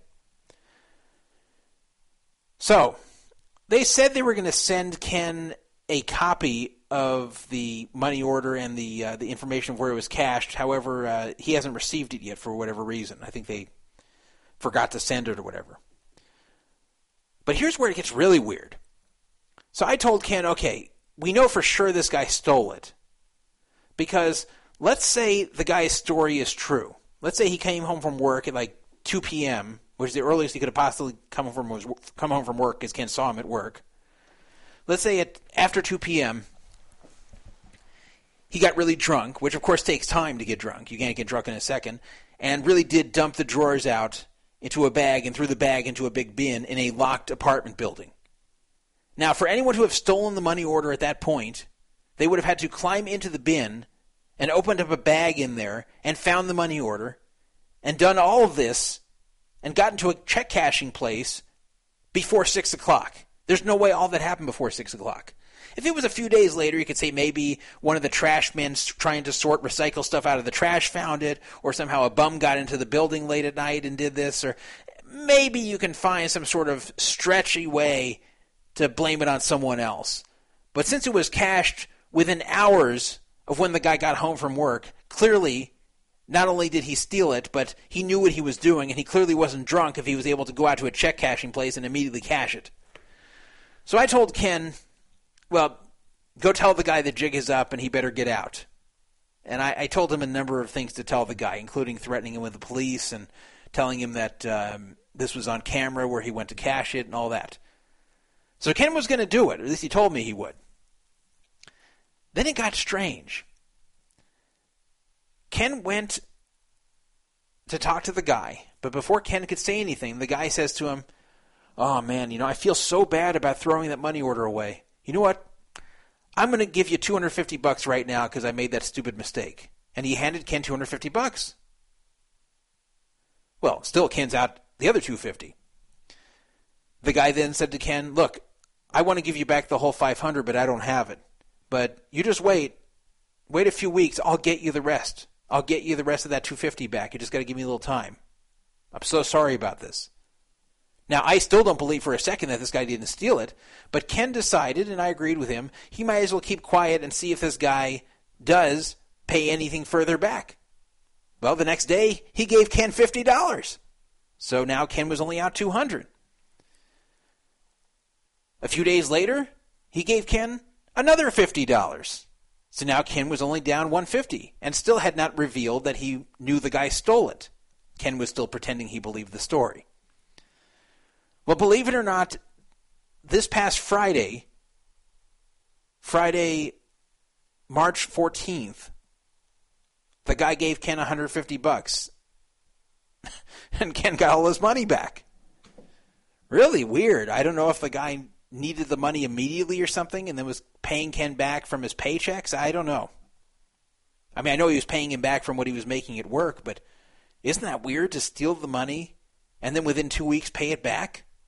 When Ken never even revealed that he knew the guy did it or threatened that he would get him evicted for it? Really strange. So, I would have never guessed the guy was actually going to pay the whole $500 back within 2 weeks. I would have given a tiny percentage to that.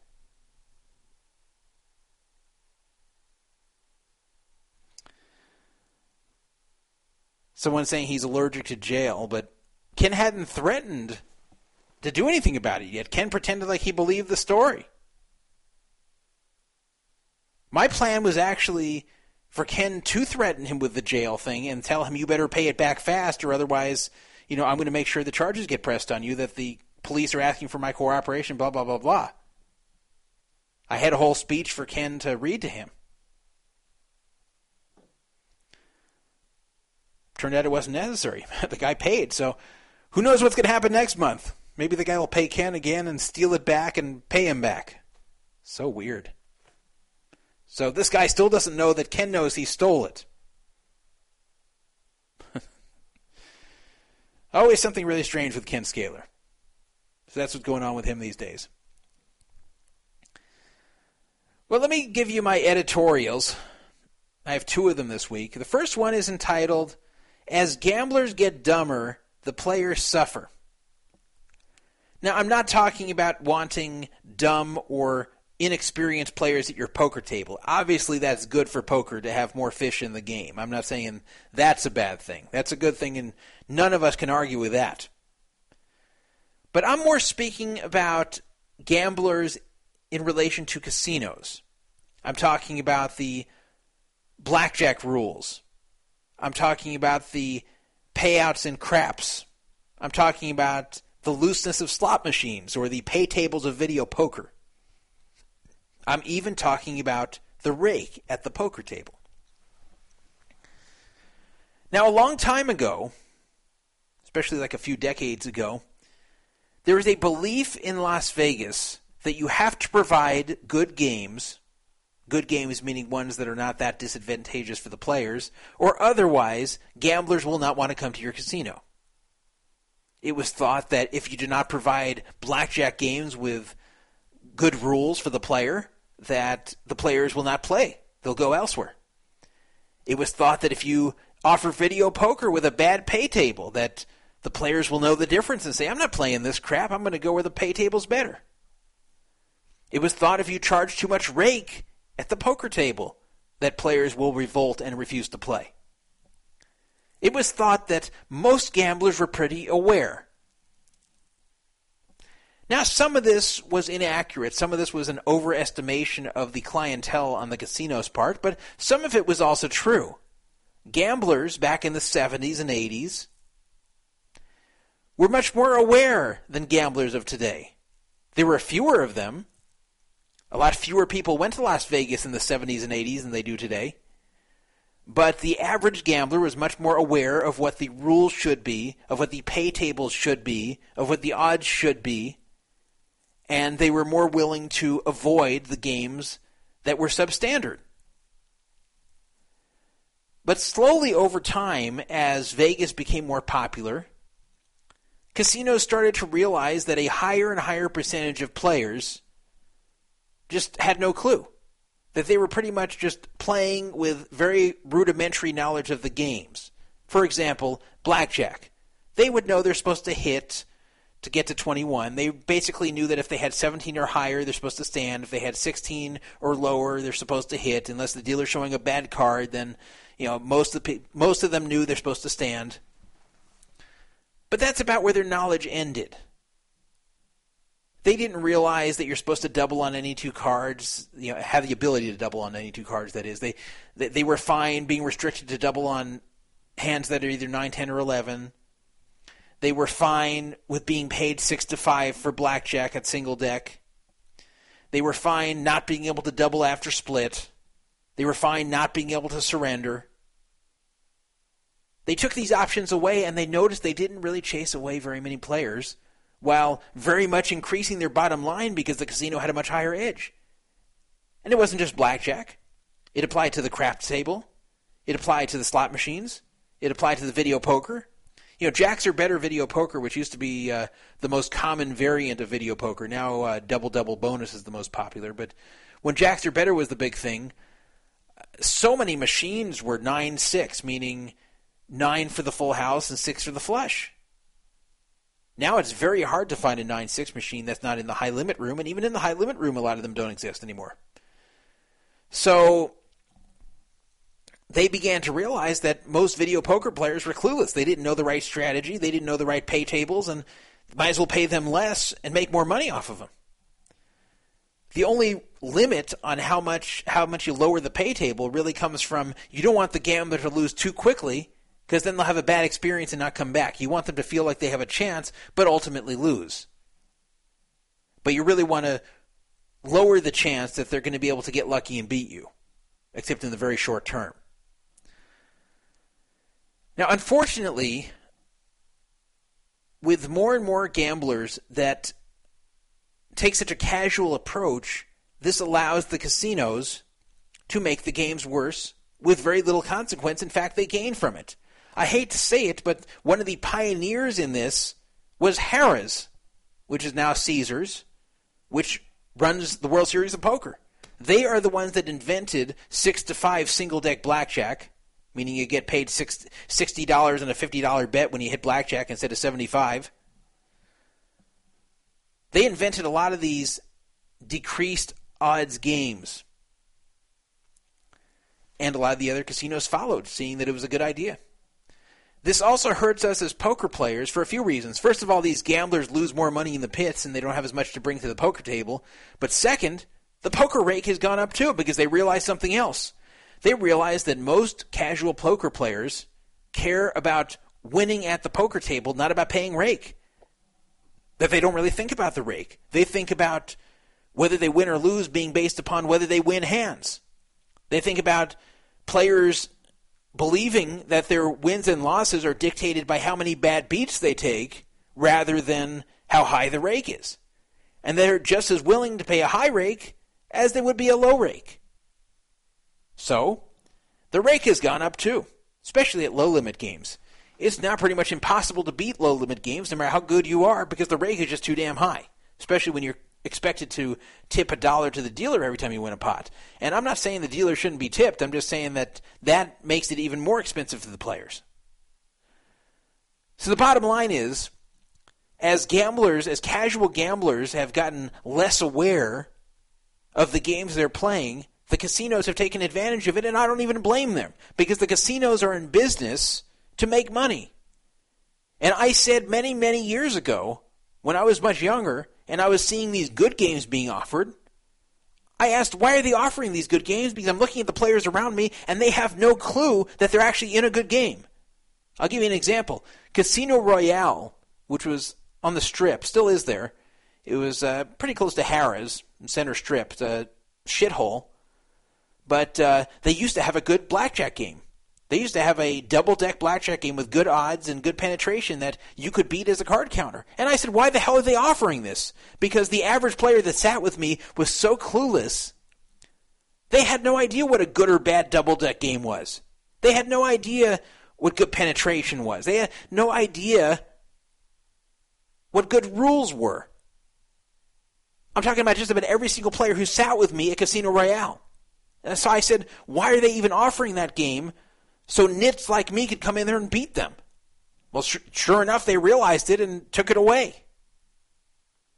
But I wondered for years why casinos were still offering these good games when you have enough gamblers who are clueless willing to play the bad ones. So unfortunately, it's stretched into the poker rake, and there's really nothing we can do. It's just something I want to mention that was happening. That's why the rake's been going up. That's Ken Scaler. You know what? Let's call him up. I'm not going to take this phone call here. I'm going to call him up on the radio.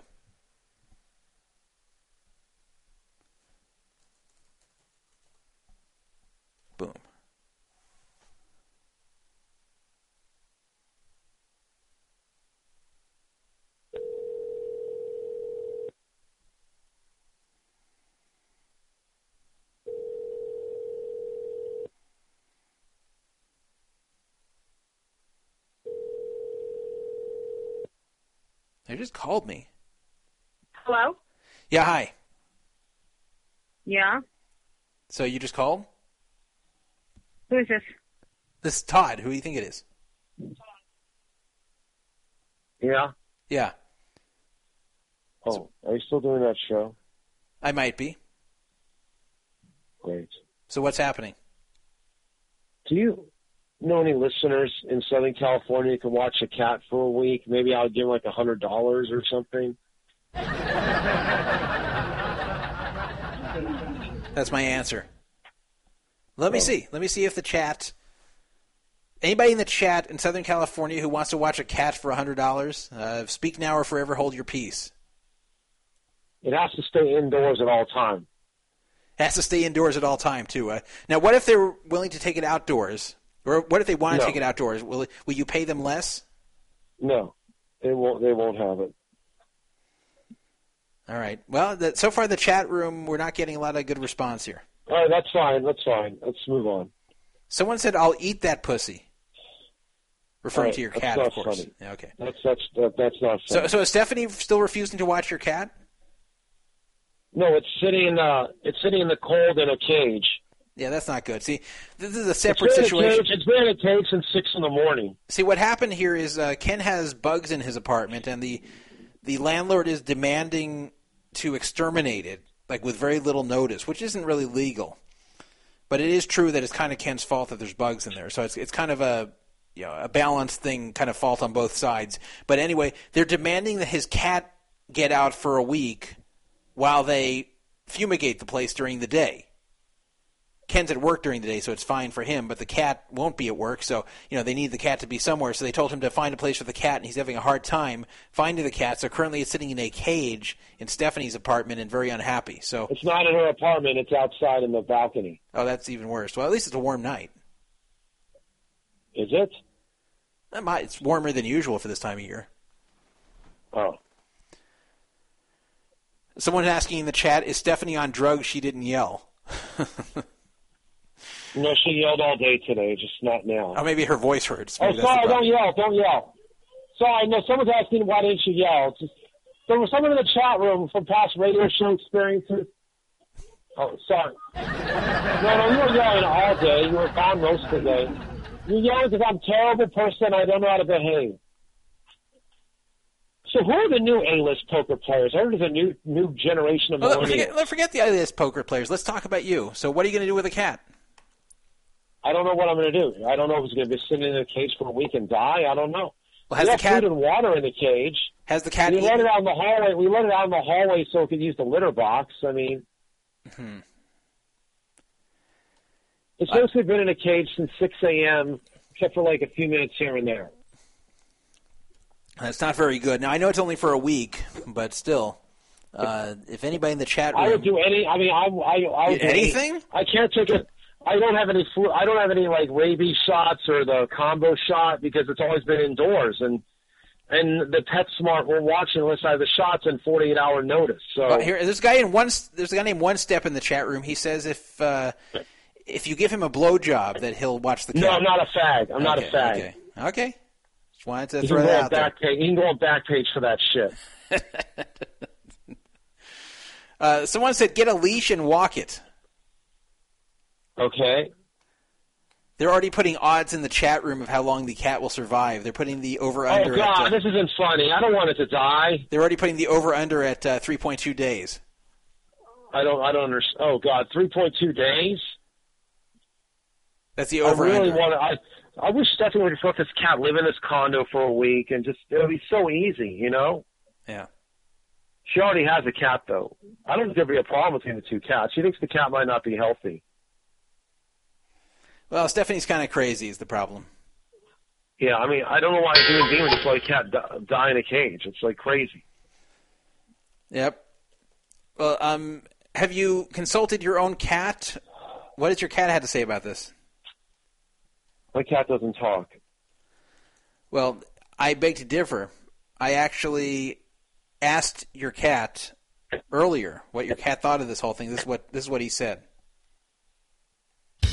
Oh, that's not what he said. Oh, that's the wrong soundbite here. Sorry about that. But your cat did have something to say about it earlier. Here we go. That's stupid. Stephanie, let this cat inside the house, please. I know, you can have 2 cats for it. Okay. Meow Mix comes in 2 varieties, original and seafood middles. A medley of mackerel, Hello? tuna, Yeah. and crunch. I don't know, I have to sit on the floor. Well, I'm on the phone right now. Hold on a second. Hello? Are you there? No, I'm here. Hello? I'm here. The reason why he cannot come in this house is because he is not. I said sit on the floor. Because he's sick, and I don't want him in this house. Who's sick? Ken is upset. The cat. How do you know the cat is sick? Because he looks awful. He's deathly. He just looks a match. I mean, I don't know how to. Who was the genius to give Ken the cat in the first place? That was really stupid. No, Ken needs some companionship there. Okay, well, guess what? The cat is sick, and he's not coming in this house. But you don't know that. You're just saying he looks sick. How can a cat look sick? Because he just does, and I don't want him in this house with my cat. So that's it. Ken knew about this. I don't know why Ken hasn't given it a bath. Ken doesn't, Ken caused so many problems today. In Ken's defense, I'm sorry. the cats always clean themselves. Even cats living in filthy houses are pretty clean typically. Well, we called a vet, and the vet seems to think differently than you do. What does the vet think? The vet thinks it's sick, and it cannot live in filth. It will get sick. So that's the vet said. So you don't know everything, Well, Todd. no. They can get sick, but they aren't dirty. It's different. Well, I don't care. I don't know that. I don't want him in this house. And the fact that Ken doesn't, care. Okay, calm yourself down in my house. You yelled so much today. I'm probably going to get fined for today. Ken caused so much havoc today. Do you have any idea what you caused? Do you have any idea what you caused today? How many? Because you're what?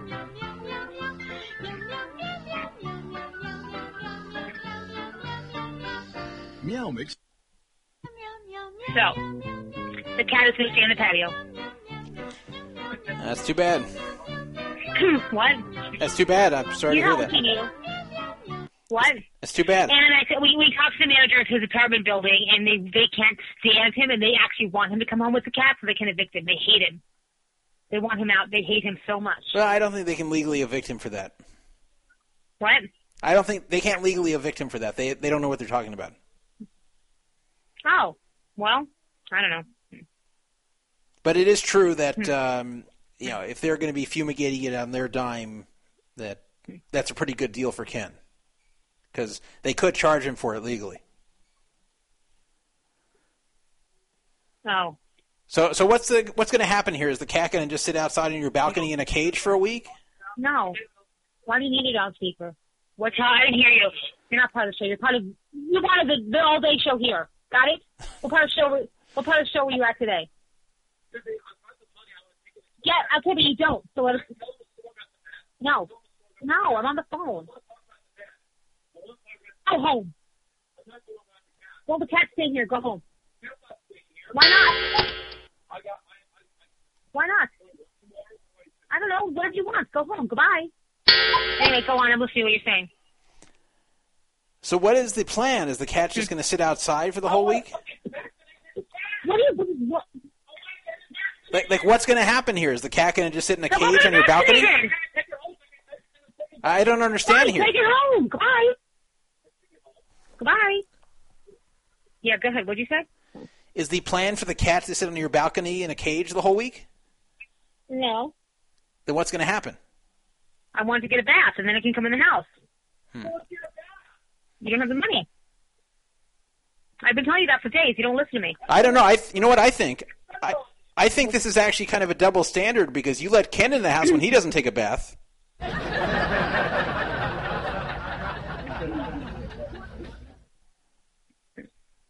Isn't that true? Yeah. So why shouldn't the cat be able to come in without a bath? That's a good point. Yeah, you never thought of it that way. No, that's a good point. See, it's not like your house doesn't Are have... you being quiet right now?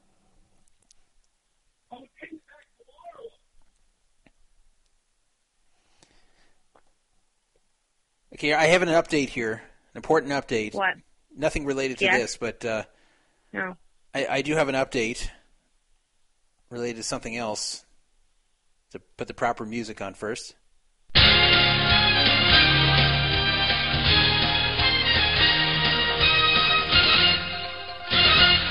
Apparently Flipper Fair has won yet another tournament here. I have to wonder if this guy's a super user. Every tournament we have in 2014, this guy wins. We're going to have having a scandal on this site for our free roll.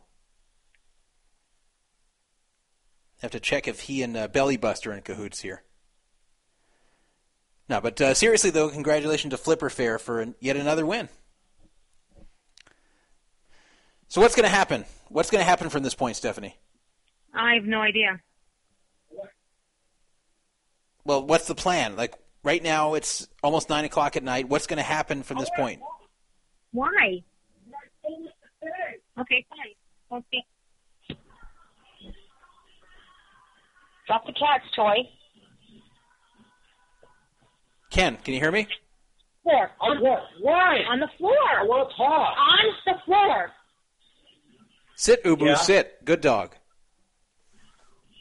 Todd, I found a vet that would have seen it for free today, and the shots would have only been $35, but Stephanie wouldn't drive to the Valley Why didn't you take the bus?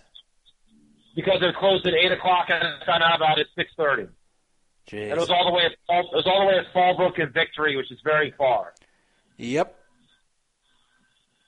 Stephanie, why wouldn't you drive him to the vet? I begged her. I said, I'll give you gas money. I'll give you whatever you wanted. I begged. Wow, I was whatever like, she all wanted. he needs- Wow. Tell him what. But that would have been free. Are you not going to allow him? It would have been a free What bag, did you cause all this for me? a storm. So tell him. Stephanie, if It's I would not taking have, if you would responsibility. have left the phone, I asked you to take responsibility. okay, Now, everything's my fault. do it. When he's ready to do it, I'll let you talk to him again. What? Because until then, he cannot. When he's ready to tell you what I want him to tell you, he can talk to you. Other Well, than that, he cannot. Are you ready to tell him the truth? Are you ready to tell him? Yeah, what truth? Now you know. What happened today? What did you cause me starting from the morning? Because, but you knew. No, I didn't. No, I didn't. I said not to get the bath. Why did you pay for a bath 6 months ago and you found out about this? The manager's on the phone said you knew about this for months. Why didn't you do it then? Isn't that common sense? Wait, what did he know about for months? Hold on. He told me he just found out on Friday that he had to get the cat out. You know about this. Okay, I'm on the phone. Okay, again, you were doing this for what reason? Are you winning your case? Are you winning your case? Hello, are you? All right, I've heard enough. This is making no sense. I just can't stand it anymore.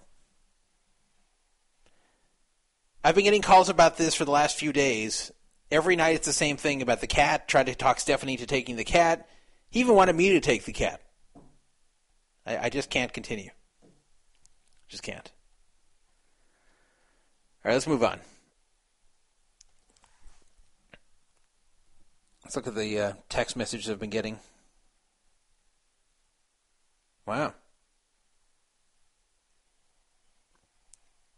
So from the 954 area code, free poker pills in gift bag at the wedding, referring to the wedding with Jen Larson. Todd, call Casino Morongo and get a job. I heard they're hiring for janitors. This is from someone in 951. Thank you. Someone wants me to be the janitor at Morongo. From 617 in the Boston area, PokerStars is essentially a monopoly. They are perfect for the U.S. market. They made so much money when Full Tilt shit the bed. PokerStars will buy their way into the U.S. market legislatively in Congress and state house halls, just like the casino corporations bought the UIGEA. Hashtag joke. 815 area code. What the fuck? It's my boner, shit motherfucker. I'll rape whoever said that. This is someone who's jealous about the other guy's boner. Anyhow, this week on the I've Got a Boner segment, a thigh master is neither a thigh nor a master. Discuss. And that is the first time I've had a boner during the Thigh Masters commercials with Suzanne Summers. Now I have a boner. On a different note, Where the fuck was my warning text about a surprise show I missed a couple days ago? I feel rejected. And fuck that guy's Jewish boner. What a fucking asshole taking my shit. I might call in to rant at the end of the show. That fucking retard, sad pussy, unoriginal ass motherfucking pussy, cunt prick cocksucker. This is from the guy who always texts me that he has a boner. He has boner jealousy that others are texting me that they have one too. This one from Raw Wolf in 205. I tried to call, gotta go to bed. And finally, from the 716 area code, with the release of millions of dollars of American online poker deposits earlier this year, speculation has ran rampant about the effect, if any, this will have on the live poker scene. With the World Series of Poker fast approaching, it's a worthy question. I've been attempting to compile some relevant data to help find the answer to this very question. Specifically, I hope to collect information on the number of rim jobs being requested from Vegas hookers following the release of player funds. I have previously suggested a strong correlation between increased gambling and oral requests. Please advise. The funny thing is I thought this guy was asking something serious, and then he went to rim jobs. I don't think this will have much effect on the World Series, by the way. Maybe it will on rim jobs, but not on the World Series. The World Series is so large, I don't think the release of some full tilt money will increase the player pools that much. A little bit, but not noticeable. So thank you for your text messages. You can send me at 775-372-8355.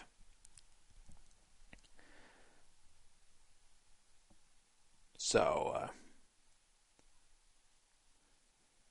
let's move on to the next editorial. You know, there's people in poker who might owe you money.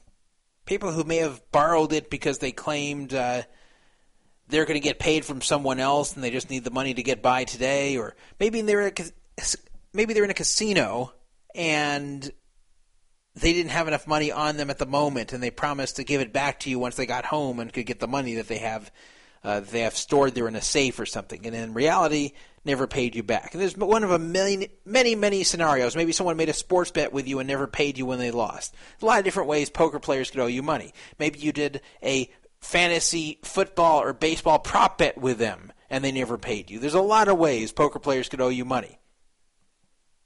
So what if someone in the poker community owes you money and very few people know about this and it's been going on for a long time? If you call the person out, they may get really, really pissed and say, well, screw you. Since you've just damaged my good name, now I'm not paying you. Whereas you're hoping that they will pay you so you don't come forward and say something about it.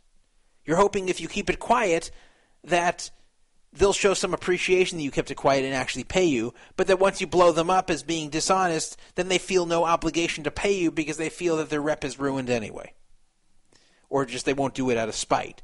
So it's very hard to report on someone to the public that owes you, even if they owe you under very shady circumstances where they've been stalling you, where they've been lying to you, where they may have been free-rolling you.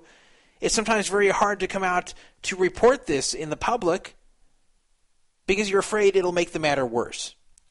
Well, I'm going to tell you in most cases, call them out now. Now, when I say now, I don't mean if it's been 3 days, but I mean if enough time has passed, and if the excuses have gotten really terrible and flimsy, and it's clear the person has no money and is probably unwilling to pay you unless they come into a major windfall, you should come forward and call them out. Because that is what pressures people to make it right. We just had this situation last week where that guy who won the LAPC High Roller ended up paying an old fantasy football debt after he was really, really, really jerking around and being a complete dick to the guy who he owed money to for quite some time. So I've seen very few of these situations where I felt that someone coming out in public and calling out someone who owes them money decreased their chance to get paid. Now, I'm not saying if you call out someone in public they will always pay you, but I'm saying if you do, it's not going to make the matter any worse in most cases. But here's what I would suggest. I would suggest coming to this person and saying, look, you've had long enough. You've made enough excuses. You need to start sending me payments. If you can't pay the whole thing, you need to start sending regular payments every week on time. Even if it's like $100 a week. So start sending payments. If you can't, that's it. I give up. I'm going to bring this public so nobody else falls victim to the same thing as me. Now, if it's a friend of yours, you can put it in a little bit of a nicer way, but still get the message across to them that you're not going to keep this a secret any longer. But give them a chance to make it right first. Give them a chance to start paying you and to regularly pay you to keep you quiet. But if they don't, or if they stall even more, then go out and tell the world. And you may never get paid, but it's not likely to make it worse. And once you've brought it out there, if the person does make it right at this time, for the most part, the public's pretty forgiving. Even if the person was stalling you and free-rolling you, blah, blah, blah, if you end up ultimately getting paid, even though this should not happen, the public tends to forget about it and say, well, there's no story anymore. The person got paid. Never mind, you should have been paid a long time ago. Never mind, you shouldn't have had to bring it up on a public forum. But never mind, the public doesn't care that much. So the person does have an incentive to restore their reputation by paying you. It also gives them an out to look like it was all misunderstanding. Gives them an out to come out and say, hey, actually I thought such and such, here's the money. Sorry about that. So first let them know that you're going to go public with it. And then if they do not pay you, go public with it. That's what you should do. There's a few cases where you shouldn't. Case number one is if this person will then out your dirty laundry in the whole public brouhaha that will do more damage to you than it will to them, or if it's a case of mutually assured destruction. Mutually assured destruction was a term used a lot in the 1980s, referring to the USSR and the United States, that both countries could blow each other up, but that's the reason they're loading up with nuclear weapons, is to scare each other, to where both are afraid to ever fire at the other, knowing that both countries will blow up if a nuclear war happens. And that's what keeps the peace. That was discussed a lot in the 1980s, that having a lot of nuclear weapons on both sides actually keeps the peace because both sides are afraid of each other.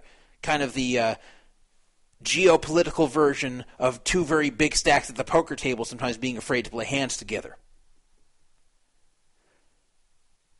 But if there is a mutually assured destruction situation with airing somebody's debts to you, and you're afraid that they're going to go tell all your secrets of public nature, or of private nature, that is, to the public, maybe it's not worth doing. Maybe then you are stuck dealing with the person privately because it's just not worth it to you to have the person say this. For example, let's say you've been cheating on your wife, and the person who owes you money knows you've been cheating on your wife.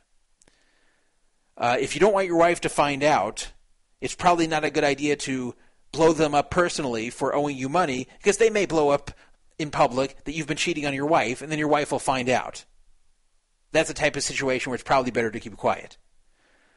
Another situation where it's better to keep quiet is if the person has a very, very good reputation, and you blowing them up will ruin that reputation.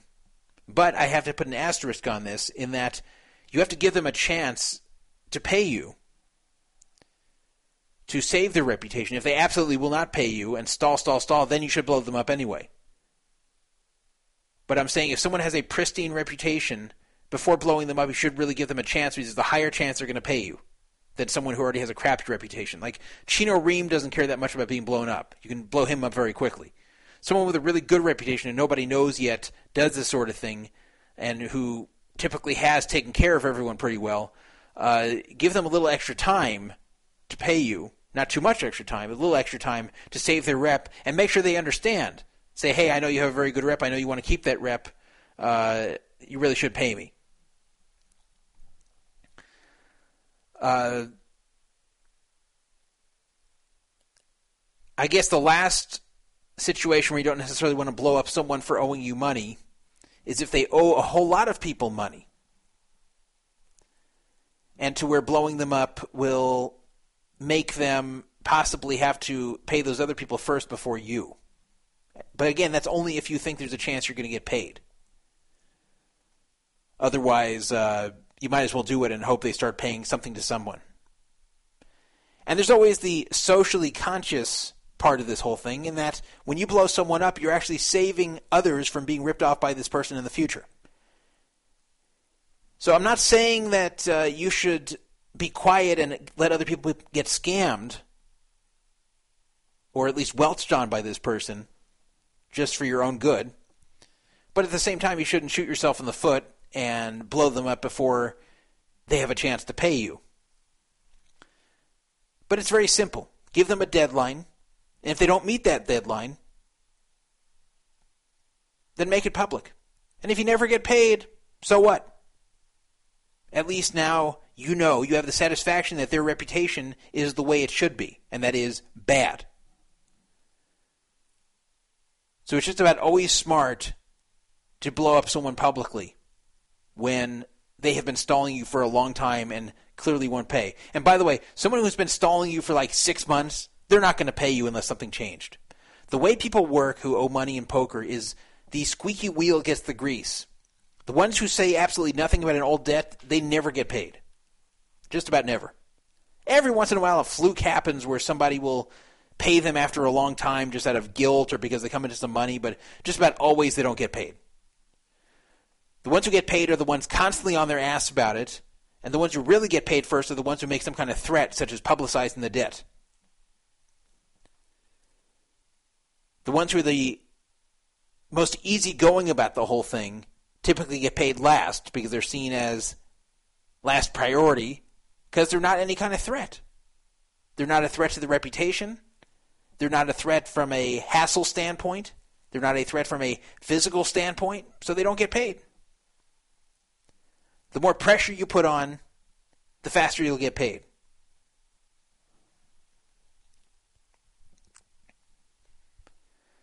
Okay, let's talk about Dutch Boyd, and then we'll take some questions from the chat room.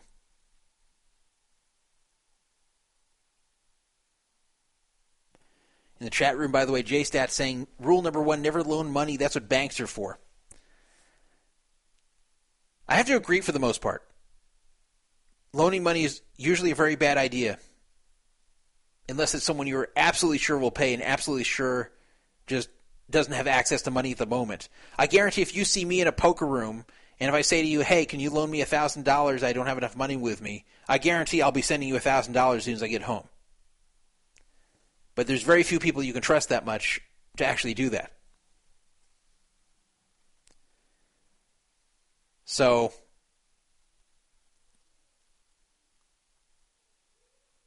usually people who need loans in poker, there's a lot more to the story than what you're hearing. And usually a lot more people that they've already loaned or they've already borrowed from besides you. You're usually not the first one. Don't worry too much about ruining a friendship based upon money that was loaned. Because if the person's a good friend, they're not going to let a debt go unpaid for years and years and years. They will find a way to pay you. Let's say I was flat broke. Let's say I had some minimum wage job and I owed money to people. I would feel bad about it. I would actually send them a little bit every week, even if it's like $20. I'd send whatever I could afford. Just about nobody can go years without being able to pay back someone something. Even if it's very little, you can always pay something. You can always live a little bit cheaper. You can always not buy something you were thinking of buying for yourself. I'm not talking about paying rent and paying for your car or whatever, but I'm talking about just any extraneous expense. Any expense that you don't have to pay. Anything you don't have to get, you can forego and save money and pay someone who you owe. Unfortunately, when you owe people money, a lot of times the attitude people take is that the ones asking for the money are assholes if they don't really need it at the moment. So if person A is broke and owes money to person B, if person B is fairly well off, person A resents person B for asking for the money, saying, hey, you have money. I shouldn't have to pay you back right now because I'm struggling and you're not. You don't need the money, I do. So F you. No, you borrowed it. Pay the money back like you promised. I don't think anyone would have loaned the money if they thought that a year later they would not be repaid. So don't feel bad about blowing up friends or close acquaintances. These are not good friends. These are people using you. And if they were good friends, they would make sure you got paid back at least something.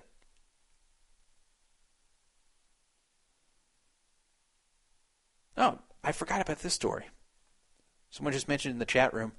Justin Wade Smith, a guy who loves to borrow money and never pay back using phony stories. Justin Wade Smith has been sentenced. Here is the story. He's sentenced in Hawaii. This is on March 11th. A former Hilo man who pleaded guilty to defrauding people out of $1.2 million has been sentenced to more than 7 years in federal prison. This is Justin Wade Smith, the guy who cheated Micon out of $12,000.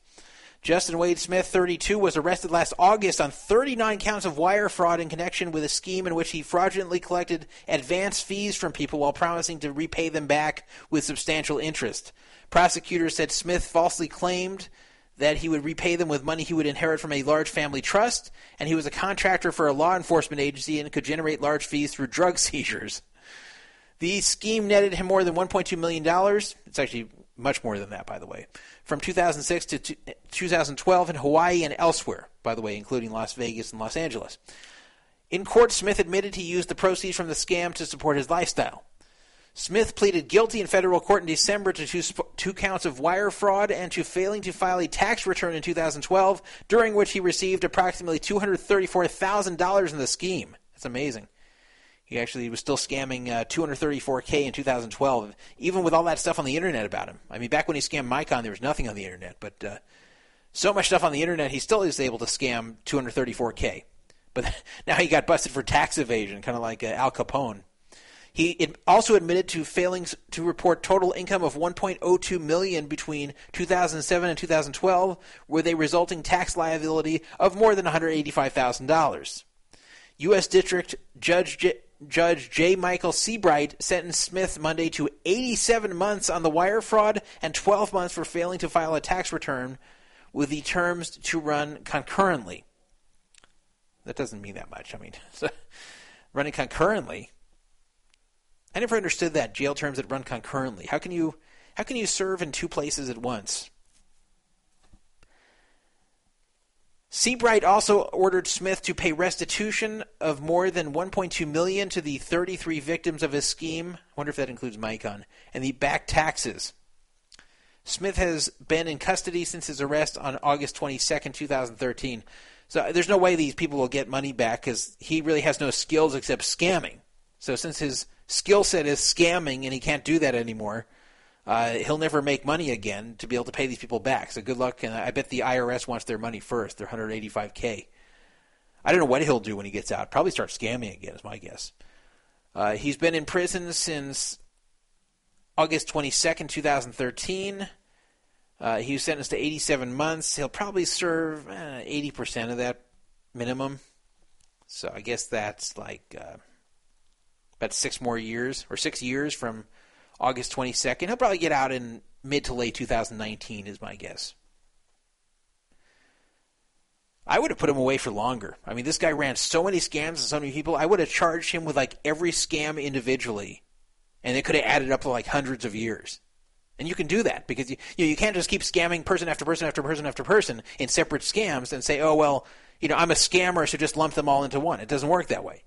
If you scam different people in different scams, you can actually charge them separately for each one and just nail together a whole lot of consecutive sentences. And he could have gone to prison for much longer than 7 years. So, even though some people were saying that sounds like a harsh sentence, I think it's kind of, I wouldn't say a light sentence, but I would think given how long he was scamming and how much he did and how offensive it was, I think it should have been more. So, Justin Wade Smith, JSTAT saying it's 90% before parole. Well, good. So maybe he'll be in jail till 2020.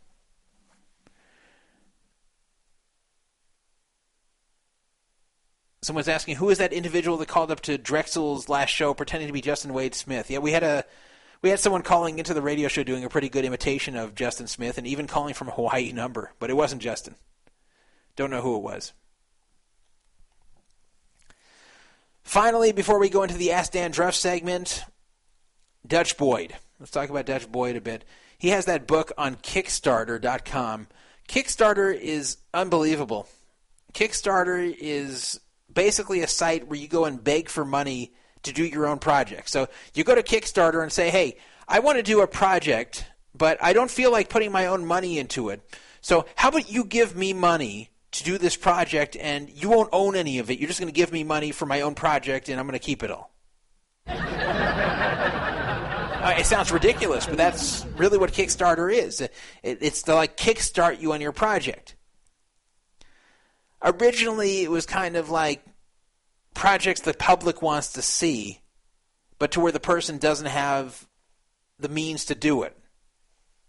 For example, let's say we had a Kickstarter project for Seriously Serious making a song about Poker Fraud Alert. Seriously Serious says, look, I don't have time for this anymore. I can't really do this freelance stuff since I'm doing real work for Bluff. The only way I can really afford to put my time into this is if somebody pays me.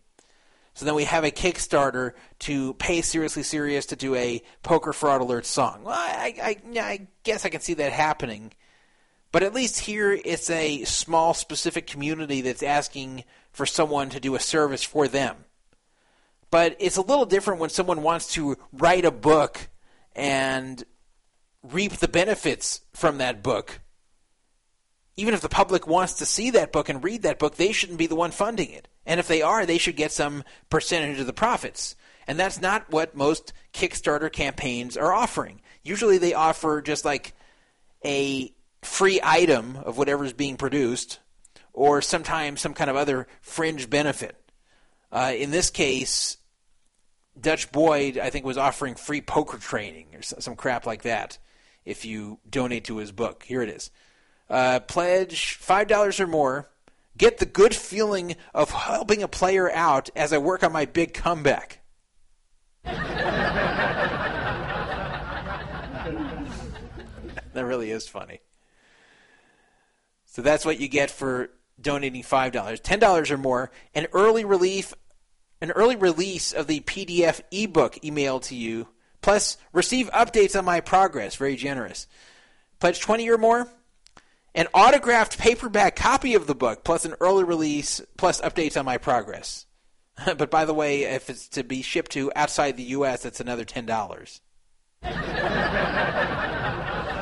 Pledge $50 or more, 2 autographed paperback copies of the book, plus an early release PDF, plus a personalized thank you mention in the acknowledgement segment of the book, and updates of my progress. So, I mean, you're in the acknowledgments, but you're still not getting any piece of his profits from selling it.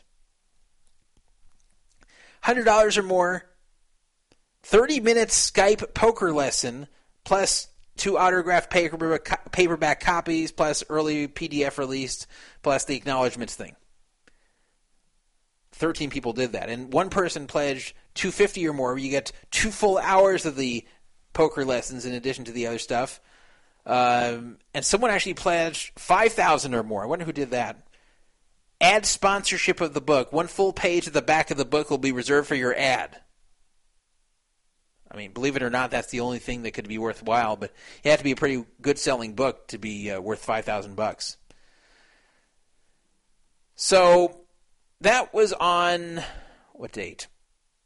Do we have a date this started? Yeah, April 14th, 2013 is when it was completed with funding. The funding started for this, I think, a year ago. It was completed, the funding. His goal was $5,000 on April 14th. Since then, it also has accumulated another $3,892 for a total of $8,892 pledged and actually, donated to him from a combination of 128 people. Wow. Book is not out in any shape or form. On March 10th, someone asked on the page, any new news regarding the book and progress of it? The last people heard was on January 29th. Hi all, book is coming along nicely. We are looking for a few beta test readers to give honest feedback. If you're interested, please email Lawrence@pokertilt.com. I'm not sure who Lawrence is. Thanks again for your support, Dutch. 8 days before that, former Donk Down programmer Lauren asked, "Any update, guys?" So I guess Lauren is a disgruntled investor. Wonder how much he gave. Anyway, that's the story. On January 29th, supposedly they're almost ready. Here's the last update, January 29th. Beta test readers wanted. Hi, Poker Tilt supporter. The book is finally coming together and we can see the light at the end of the writing tunnel. We're looking for a few beta test readers who would be willing to provide honest feedback prior to providing us a finished product. If you are interested, please submit your information to Lawrence@pokertilt.com. We will forward you a copy of our pre-edition as soon as it's ready. Well, I guess in a way that's good because it's saying they're close, but it's not like they're saying that they're ready to give out the pre-edition and then change things based upon feedback from whoever reads it and then release the real book. They're saying when the pre-edition is ready. And they haven't updated the pre-edition thing since January 29th, and now we're almost 2 months later. So this is a disaster. Now, fortunately, it was only a little less than $9,000 total and $5,000 from one person.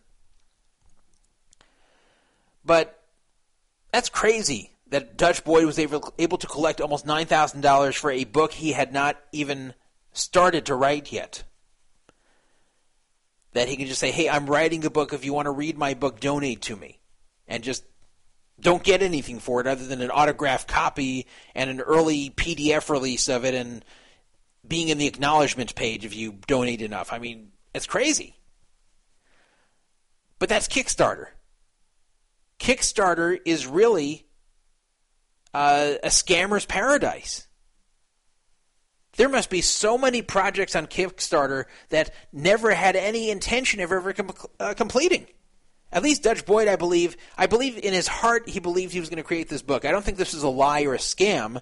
I just think that once Dutch collected the money, he's like, well, now I've got the money, I don't really feel like writing anymore. And so he's very slowly writing. As I said, I don't think he set out here to scam people. I just think he just doesn't have motivation because he's already gotten his money. I think a lot of these Kickstarter projects, people come up with an idea. They either don't want to pay for it or they don't have the money to pay for it, and they get suckers on the internet to fund their idea, and then if they never go through with it, it's like free money. And even if they do go through with it, they got free money they really shouldn't have gotten in the first place because it's the people aren't getting anything for it. When I first heard of Kickstarter, I really thought it was almost like buying stock in the person. I thought it was like you're investing in a company and you're going to own X percentage of it.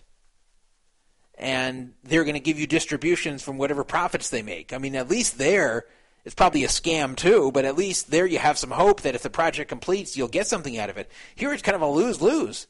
In the best case, the person does what they say, and you still get very little other than the warm feeling inside that you help someone complete a project that's going to be making them money. It's crazy. Even if it's a project that doesn't make them money and it's just a project for general interest, still, why should you be paying for it? The only way I could understand something like Kickstarter, if it's something that's really, really being done with a public interest. Like, let's say I was broke, and let's say I said, look, I need new equipment for Poker Fraud Alert Radio. Poker Fraud Alert Radio is a free show. Nobody pays me to do it. In fact, I lose money running PokerFraudAlert.com every month. So if you enjoy the show, can you please donate money to me for my new equipment because I can't afford it? And I start a Kickstarter, I need this much money for new equipment. That is, at least it makes sense because you're getting something. You're getting the enjoyment of the show. The show is able to continue. You're getting a free service from me, and you're contributing to my expenses in providing that free service. That makes sense. But not for writing a book that I'm going to sell for profit. Not for any kind of idea that has money potential behind it. Kickstarter is really crazy. I can't believe people fall for that. But unfortunately, a lot of this stuff makes money because there's a lot of good-hearted people. I see that from all the donations we get to our free rolls every week. I think there's people who just want to donate to be nice, just because they enjoy the community, just because, they have some extra money, and to them it makes them feel good to give $20, $50, whatever, to our free roll, and make people happy playing it for real money, and adding to the fun and adding to the interest of the community. And I think that's great that you people do that. But unfortunately, there's people out there who take advantage of nice people who do things like that. And while I'm not taking advantage of anyone, all the money donated to the free roll, goes out to the people who win the free roll and not me. There's a lot of people out there who do Kickstarter projects that end up using it to steal from people, even if that wasn't the original intention. Someone saying in chat, altruism. Exactly. It's altruism.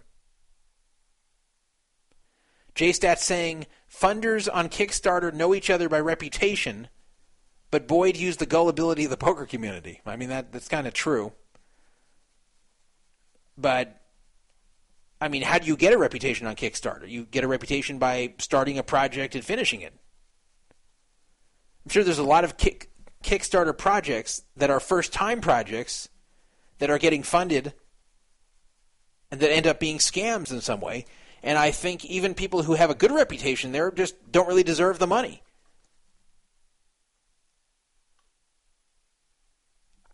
I think that, what was that movie? That poker movie that was released was also a Kickstarter project, Bet Raise Fold. Wasn't that Kickstarter?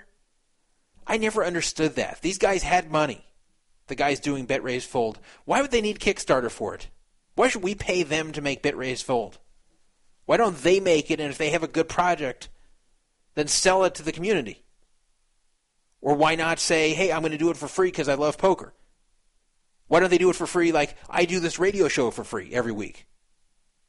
Why not do that? Why not just say, I'm putting out a product that people in my community want to watch, so for that reason I'm going to enjoy doing it?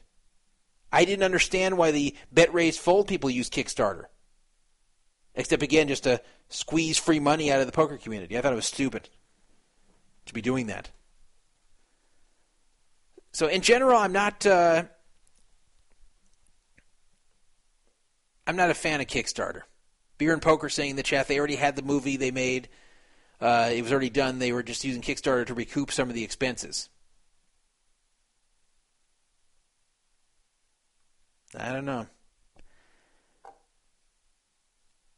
I'm of the belief that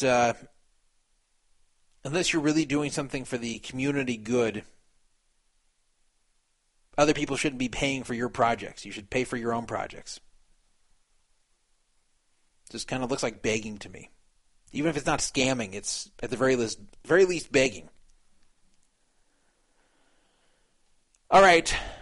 It is Q&A time. Ask Dan Druff. This is the segment of the show where you ask me anything. You can text me.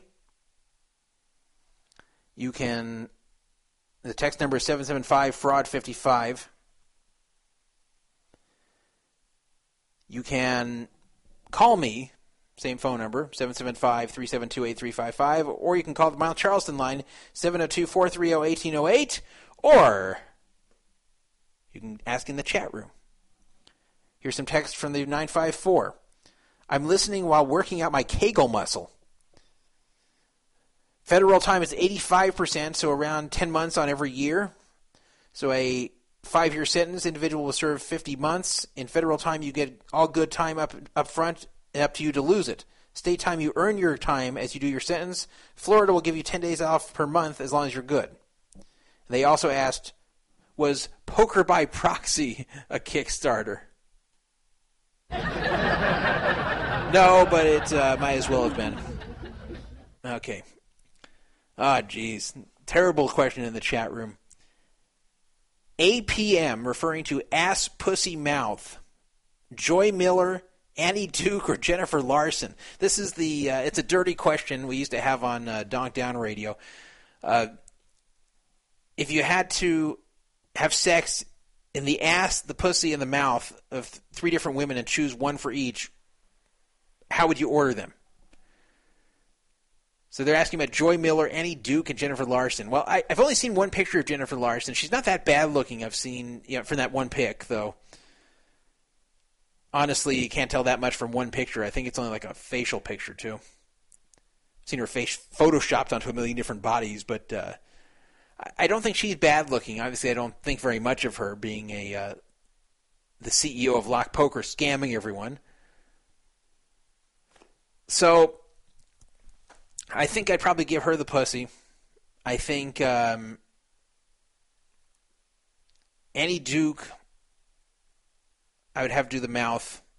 I think she bragged about how good she was at that, so I'd put her to the test on that one. And Joy Miller in the ass for obvious reasons. Mainly so I wouldn't have to look at her.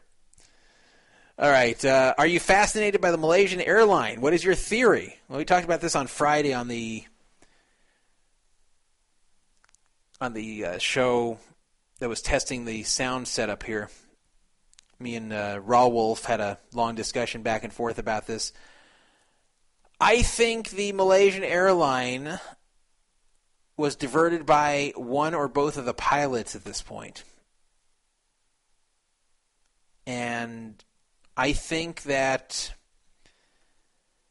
the passengers didn't call anyone on their cell phones because they didn't realize anything was wrong until it was too late. I think perhaps they had somebody on the plane cooperating with them. Maybe they made everybody give up their cell phones.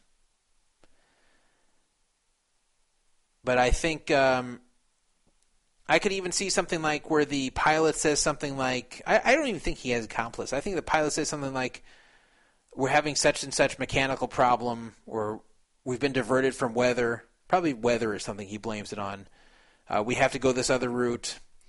It's important nobody uses your cell phone because it'll interfere with our equipment. Please make sure your cell phones are off as it can be dangerous, blah, blah, blah. Scare people into turning off their cell phones. And either just kind of committing suicide by burning off all the plane's fuel and then it crashing down, or maybe it's landed somewhere. Maybe it's landed somewhere with his terrorist brothers. But I think one or both of the pilots did this. I think if there was one of the pilots, I think one probably killed the other before doing this. So one pilot stabs the other and then tells the rest of the plane, who doesn't know the other pilot's dead, that they're diverting for whatever reason.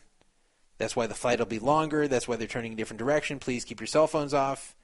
And then whatever happened from that point, I think it probably crashed. But whatever happened at that point happened. And it was whatever the pilot had planned to do.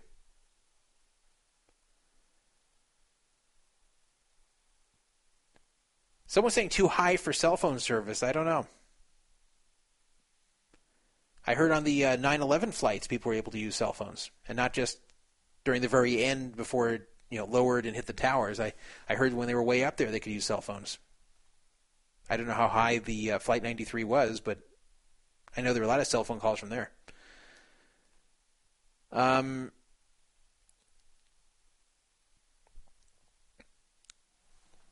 Reading the chat here. I thought I saw the pilot made it through the metal detector even though it went off. I hadn't heard that. Why commit terrorism or suicide and not have the world know? Well, if they're trying to steal the plane and trying to make everyone think that the plane went down, then you don't want the world to know. You want the world to think the plane is gone.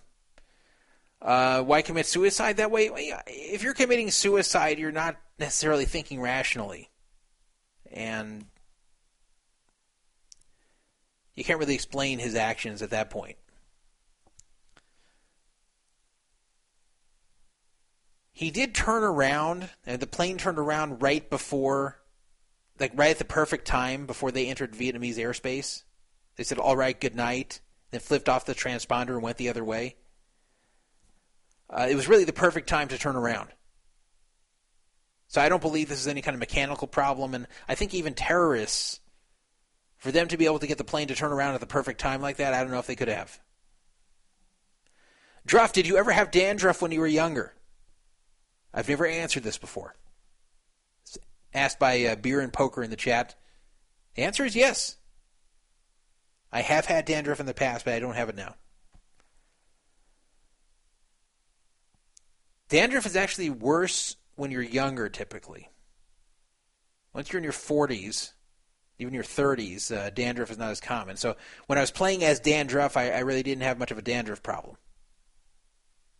But I did have it at one time. But that's not the reason I chose the name. I chose the name just because I thought it was funny. I used it on BBS's back in the 80s. When will you fix the chat timestamp?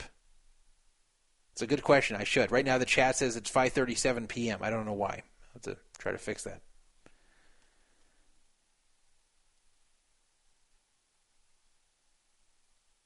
How much money have you made playing Limit Hold'em cash games, both online and live? I can't answer that one. I know the answer, but I don't want to answer it for various reasons. Good question, though.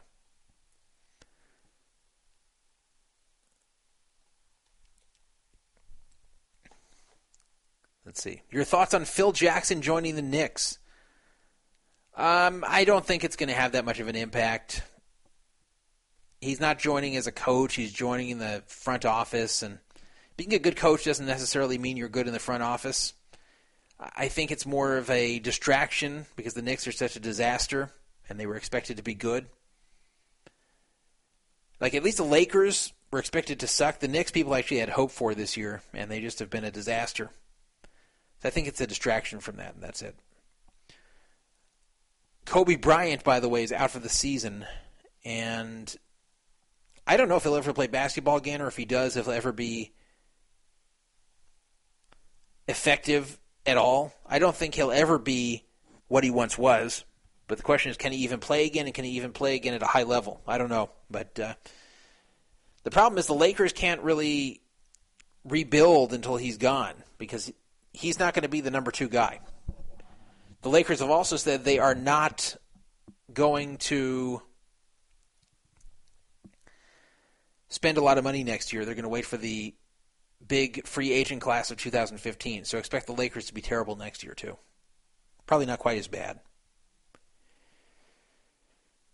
By the way, I want to congratulate BCR, also known as Buster Costa Rica, for winning the Poker Fraud Alert Best Poker Contest.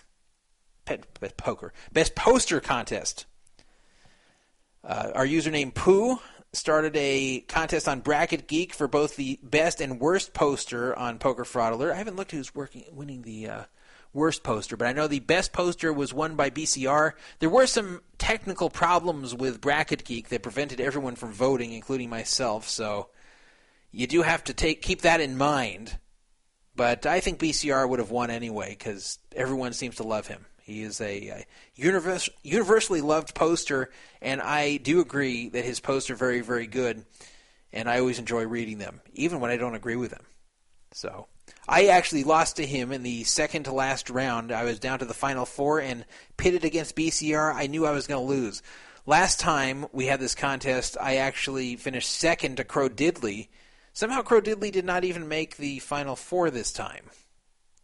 But BCR, the winner this year, C Money, winning second place.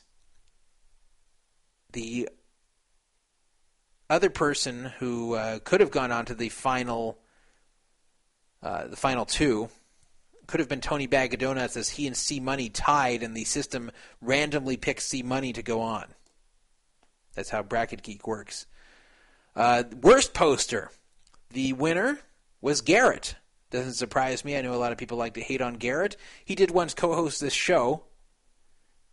And let's see who ended up finishing second to Garrett for Poker Fraud Alert worst poster. Let's see. So the second place was Claw the Scammer. And Claw only got that far because he was a scammer. The quarterfinals were Claw, FTP Jesus, Cletus, and Garrett. I don't know if this is sad here, but we'll forget about Claw because he's a scammer, but I actually enjoy reading Cletus's posts and a good deal of Garrett's posts, especially when he's posting about serious topics. When he's fighting with a forum, I don't like to read it. And, he'll sometimes say stupid things, but he makes a lot of good posts, believe it or not. I've always thought he gets more of a bad rap than he deserves. And FTP Jesus, I also think he gets a lot more hell than he deserves. So Garrett ended up winning the worst poster, but he's still around. I'll say this for Garrett, even with all the hate that is thrown his way, he sticks around. He doesn't let it stop him. And Beer and Poker is unhappy in the chat that in the worst poster contest that Sonny and Fluffer did not make the finals. I've kind of mixed feelings on Fluffer. Fluffer can be a decent poster, it's just a lot of time he chooses not to. I Am Greek asks, how are you doing in making 7 stars for 2015? Answer, terrible. I have like 4 tier credits and I need like 150,000. I'm not doing very well at all. How is the $10 limit game at Bellagio?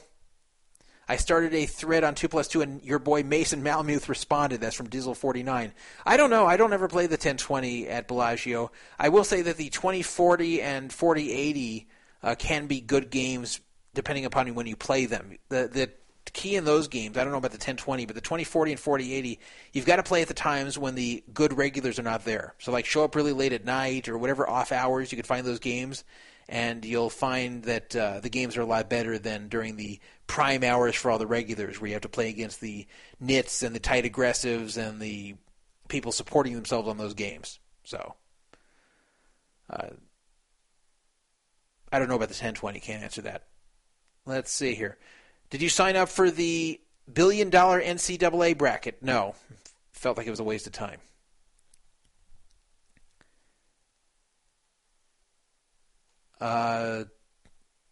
He's saying Mason Malmuth claims the 4080 is better than the 1020. I don't believe that for a second. I think Mason's out of touch as far as Limit Hold'em these days. I think Mason Malmuth is still engaging in like late 1980s thinking for Limit Hold'em. I'm not saying he's a fish, but I don't think he really is in touch with modern Limit Hold'em to really evaluate what's a good game and what's a bad game. The problem with the 40 is that's where the cream rises to the top. There's usually no game above 40 in Limit Hold'em that's running. So you get the players who used to play 100, 200, they're now playing 40. When I play at Bellagio, I play 40. So there are some very good players in that game. And what I like to do is show up late at night when those players have gotten tired and either have gone home or are too tired to really pay attention and play that well. That's when I like to play them. Otherwise, I don't think it's a very good game, even if there's a few fish in there. But if I'm there at the radio's off, it says radio not on. It looks like it's on to me.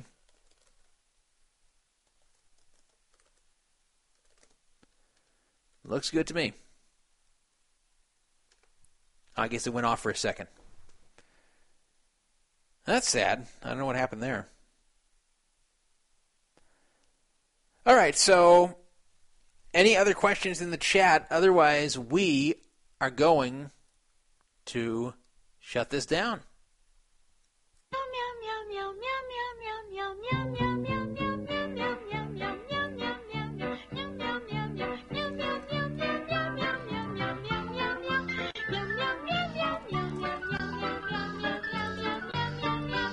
Meow Mix comes in 2 varieties, original and seafood middles.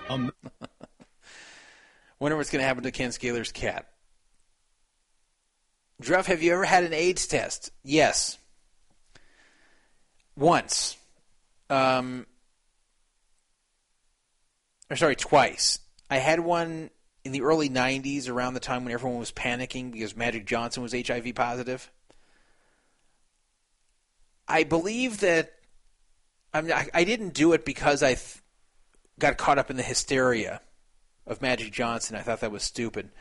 I did it because I had mono, and the idiot doctor on my college campus, who wasn't exactly an A-list doctor, told me that I was testing. They did some blood test on me or something. They said I had a high indication of a virus presence. and that while it's likely I have mono, I should also get tested for HIV because that shows up the same way. So I did, and it was negative. It's also kind of an awkward question. He asked me, have you been having sex with prostitutes or sex with men? I told him no. I don't know if he believed me. I also had an AIDS test in 96 when a girl I was dating was very paranoid and refused to have sex with me unless I took an AIDS test and could prove I was HIV negative. So I did it, and I proved it, and that was the last time I took an AIDS test. I guess I could be HIV positive and not know it, but not very likely. Ever had an STD? Answer, no. Were you concerned about all the strange ass you had from BBSs? Not really. You kind of got an idea on the BBSs which girls got around and which ones didn't. I'll say this about girls on BBSs, in that a lot of the girls on the BBSs, and of course BBSs were the kind of the early version of the internet. That's where you would meet people online back in the 80s and early 90s. The girls I met on the BBSs were typically on there because they were not meeting guys in real life. Maybe they were shy. Maybe there were other reasons. Whatever it was, they felt more comfortable meeting guys over the BBS. So they actually typically didn't have that much of a sexual history beyond the BBS. Now I'm talking about the girls I was meeting back then who were around my age. Now, I wasn't meeting 40-year-olds then because I was young myself. I was a teenager or early 20s myself. So I was meeting young girls because I was young. And so, of course, they had less of a sexual history to begin with, where a girl who's 35, 40 is usually going to have much more of a history. But, usually the ones I dealt with, most of their sexual history was from BBS people, and it kind of got around who they were with, so you know who was a slut and who wasn't. And, of course, you could always wear a condom if you didn't trust them, and that was, for the most part, good enough to ward off most STDs. I know not completely. You can't be completely safe, but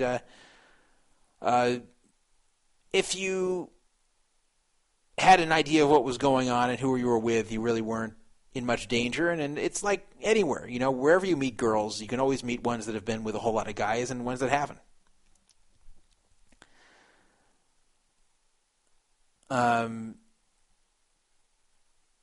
Let's see here. Level account asking, can I co-host next week? Sure. Give it a shot. And can Garrett also co-host with me? If you guys both want to do it, fine. Send me a PM about it. I don't know if you're serious about Garrett. Let's see. What is your opinion of Matt Savage? I don't have that much of an opinion of him. I think he's a pretty good tournament director. Don't have much to say about him either way. What will happen to the cat? I don't know. I know Ken and Stephanie have been fighting crazily about this for the last few days. I think the cat will ultimately be fine. The cat actually originally lived outdoors. And Stephanie was chiding me who was the idiot who brought him the cat. The idiot was actually me. I thought Ken would enjoy having a cat, and this was a cat that was living outdoors and was going to eventually be dead pretty soon anyway if someone didn't take it in. So the cat seemed like a nice cat, and it is a pretty nice cat. So I gave him the cat, and he has really enjoyed having the cat and really cares about the cat. Yes, Ken's apartment is dirty, but a cat is an animal. An animal has different standards for what they consider disgusting than a human does. So I'm convinced the cat would be dead if I didn't take the cat and give it to Ken Scaler.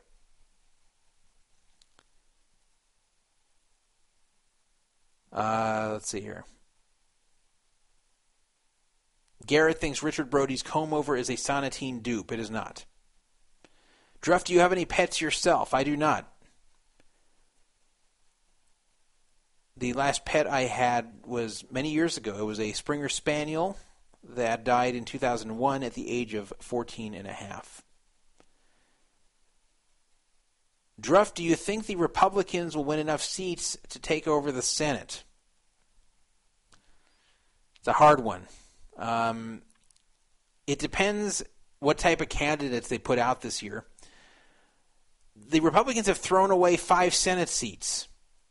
They've really thrown away 5 seats, including the one with Harry Reid, where they should have won but didn't because they put up terrible Tea Party candidates. If they stop putting up the terrible Tea Party candidates, they have a decent chance to take the Senate. If they put up terrible Tea Party candidates, they will not take the Senate.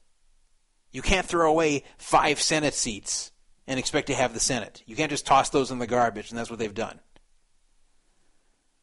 Let's see here. By the way, the cat is not emaciated. It looks like a normal cat when you see it. Druff, do you think we are all gay? Strange question from Level Account. No. As far as I know, we only have 2 gay people who listen to the show, though maybe there's more, but only 2 have identified themselves. PLOL and One Step. What's your favorite sub from Subway? I like either the buffalo chicken or the pastrami. I recently have been more partial to the buffalo chicken, actually. But I don't go to Subway very often. And there actually is a variance in the quality of Subways, strangely enough. Do you watch The O'Reilly Factor? Do you watch House of Cards? I don't watch House of Cards, and The O'Reilly Factor I will watch occasionally, but I'm not a loyal follower of it. Let's see. Any other questions in the chat room? I'll do this every week when I have time. Any other questions? If we don't get any, the show is shutting itself down.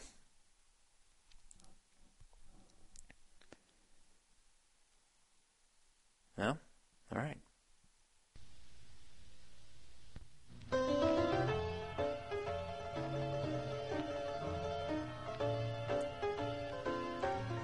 Oh, we have some more questions here. Let's stop the music.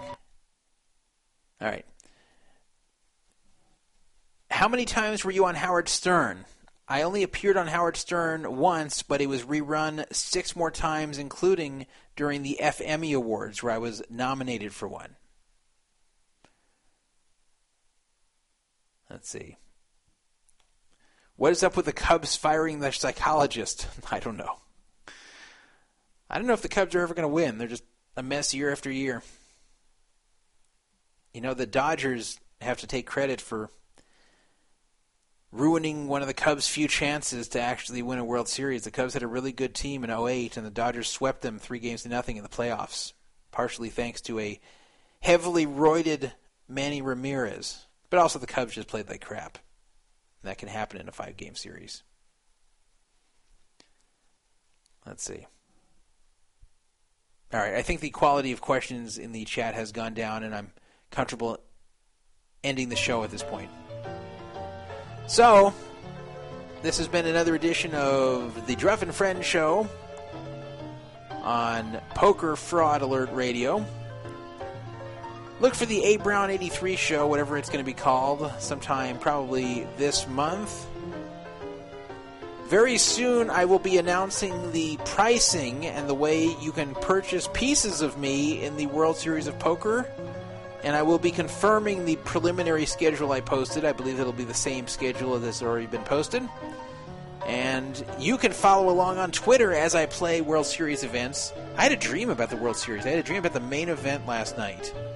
That I was in the main event and something weird happened and I missed the final 1.5 levels. Just something weird happened. I just wasn't there for it. I was sure I got blinded off and then came to look and saw I made day 2 with a bigger stack than I had left at the table, and I didn't understand it. And I was sitting here trying to figure out how I could have gotten that many chips when I left the table with fewer chips. Somehow I won pots despite not being there. Vinny Vin should learn that trick. Vinny Vin has been playing at Commerce, by the way. I guess he's not dead yet. So, we will see over the next week. What will we find out? Will we finally learn the story of the Malaysian jet? Will more Lock Poker affiliates stop being Lock Poker affiliates? And will California make any further progress towards getting legalized online poker? We will find these things out, maybe, and many more things as the time rolls on, as the weeks pass by. For this show, Poker Fraud Alert Radio, the Druff and Friend Show, I'm Todd Dandruff. Wotelis, thank you for listening. I will see you next week, 6:30 Pacific Time or thereabouts. Shalom.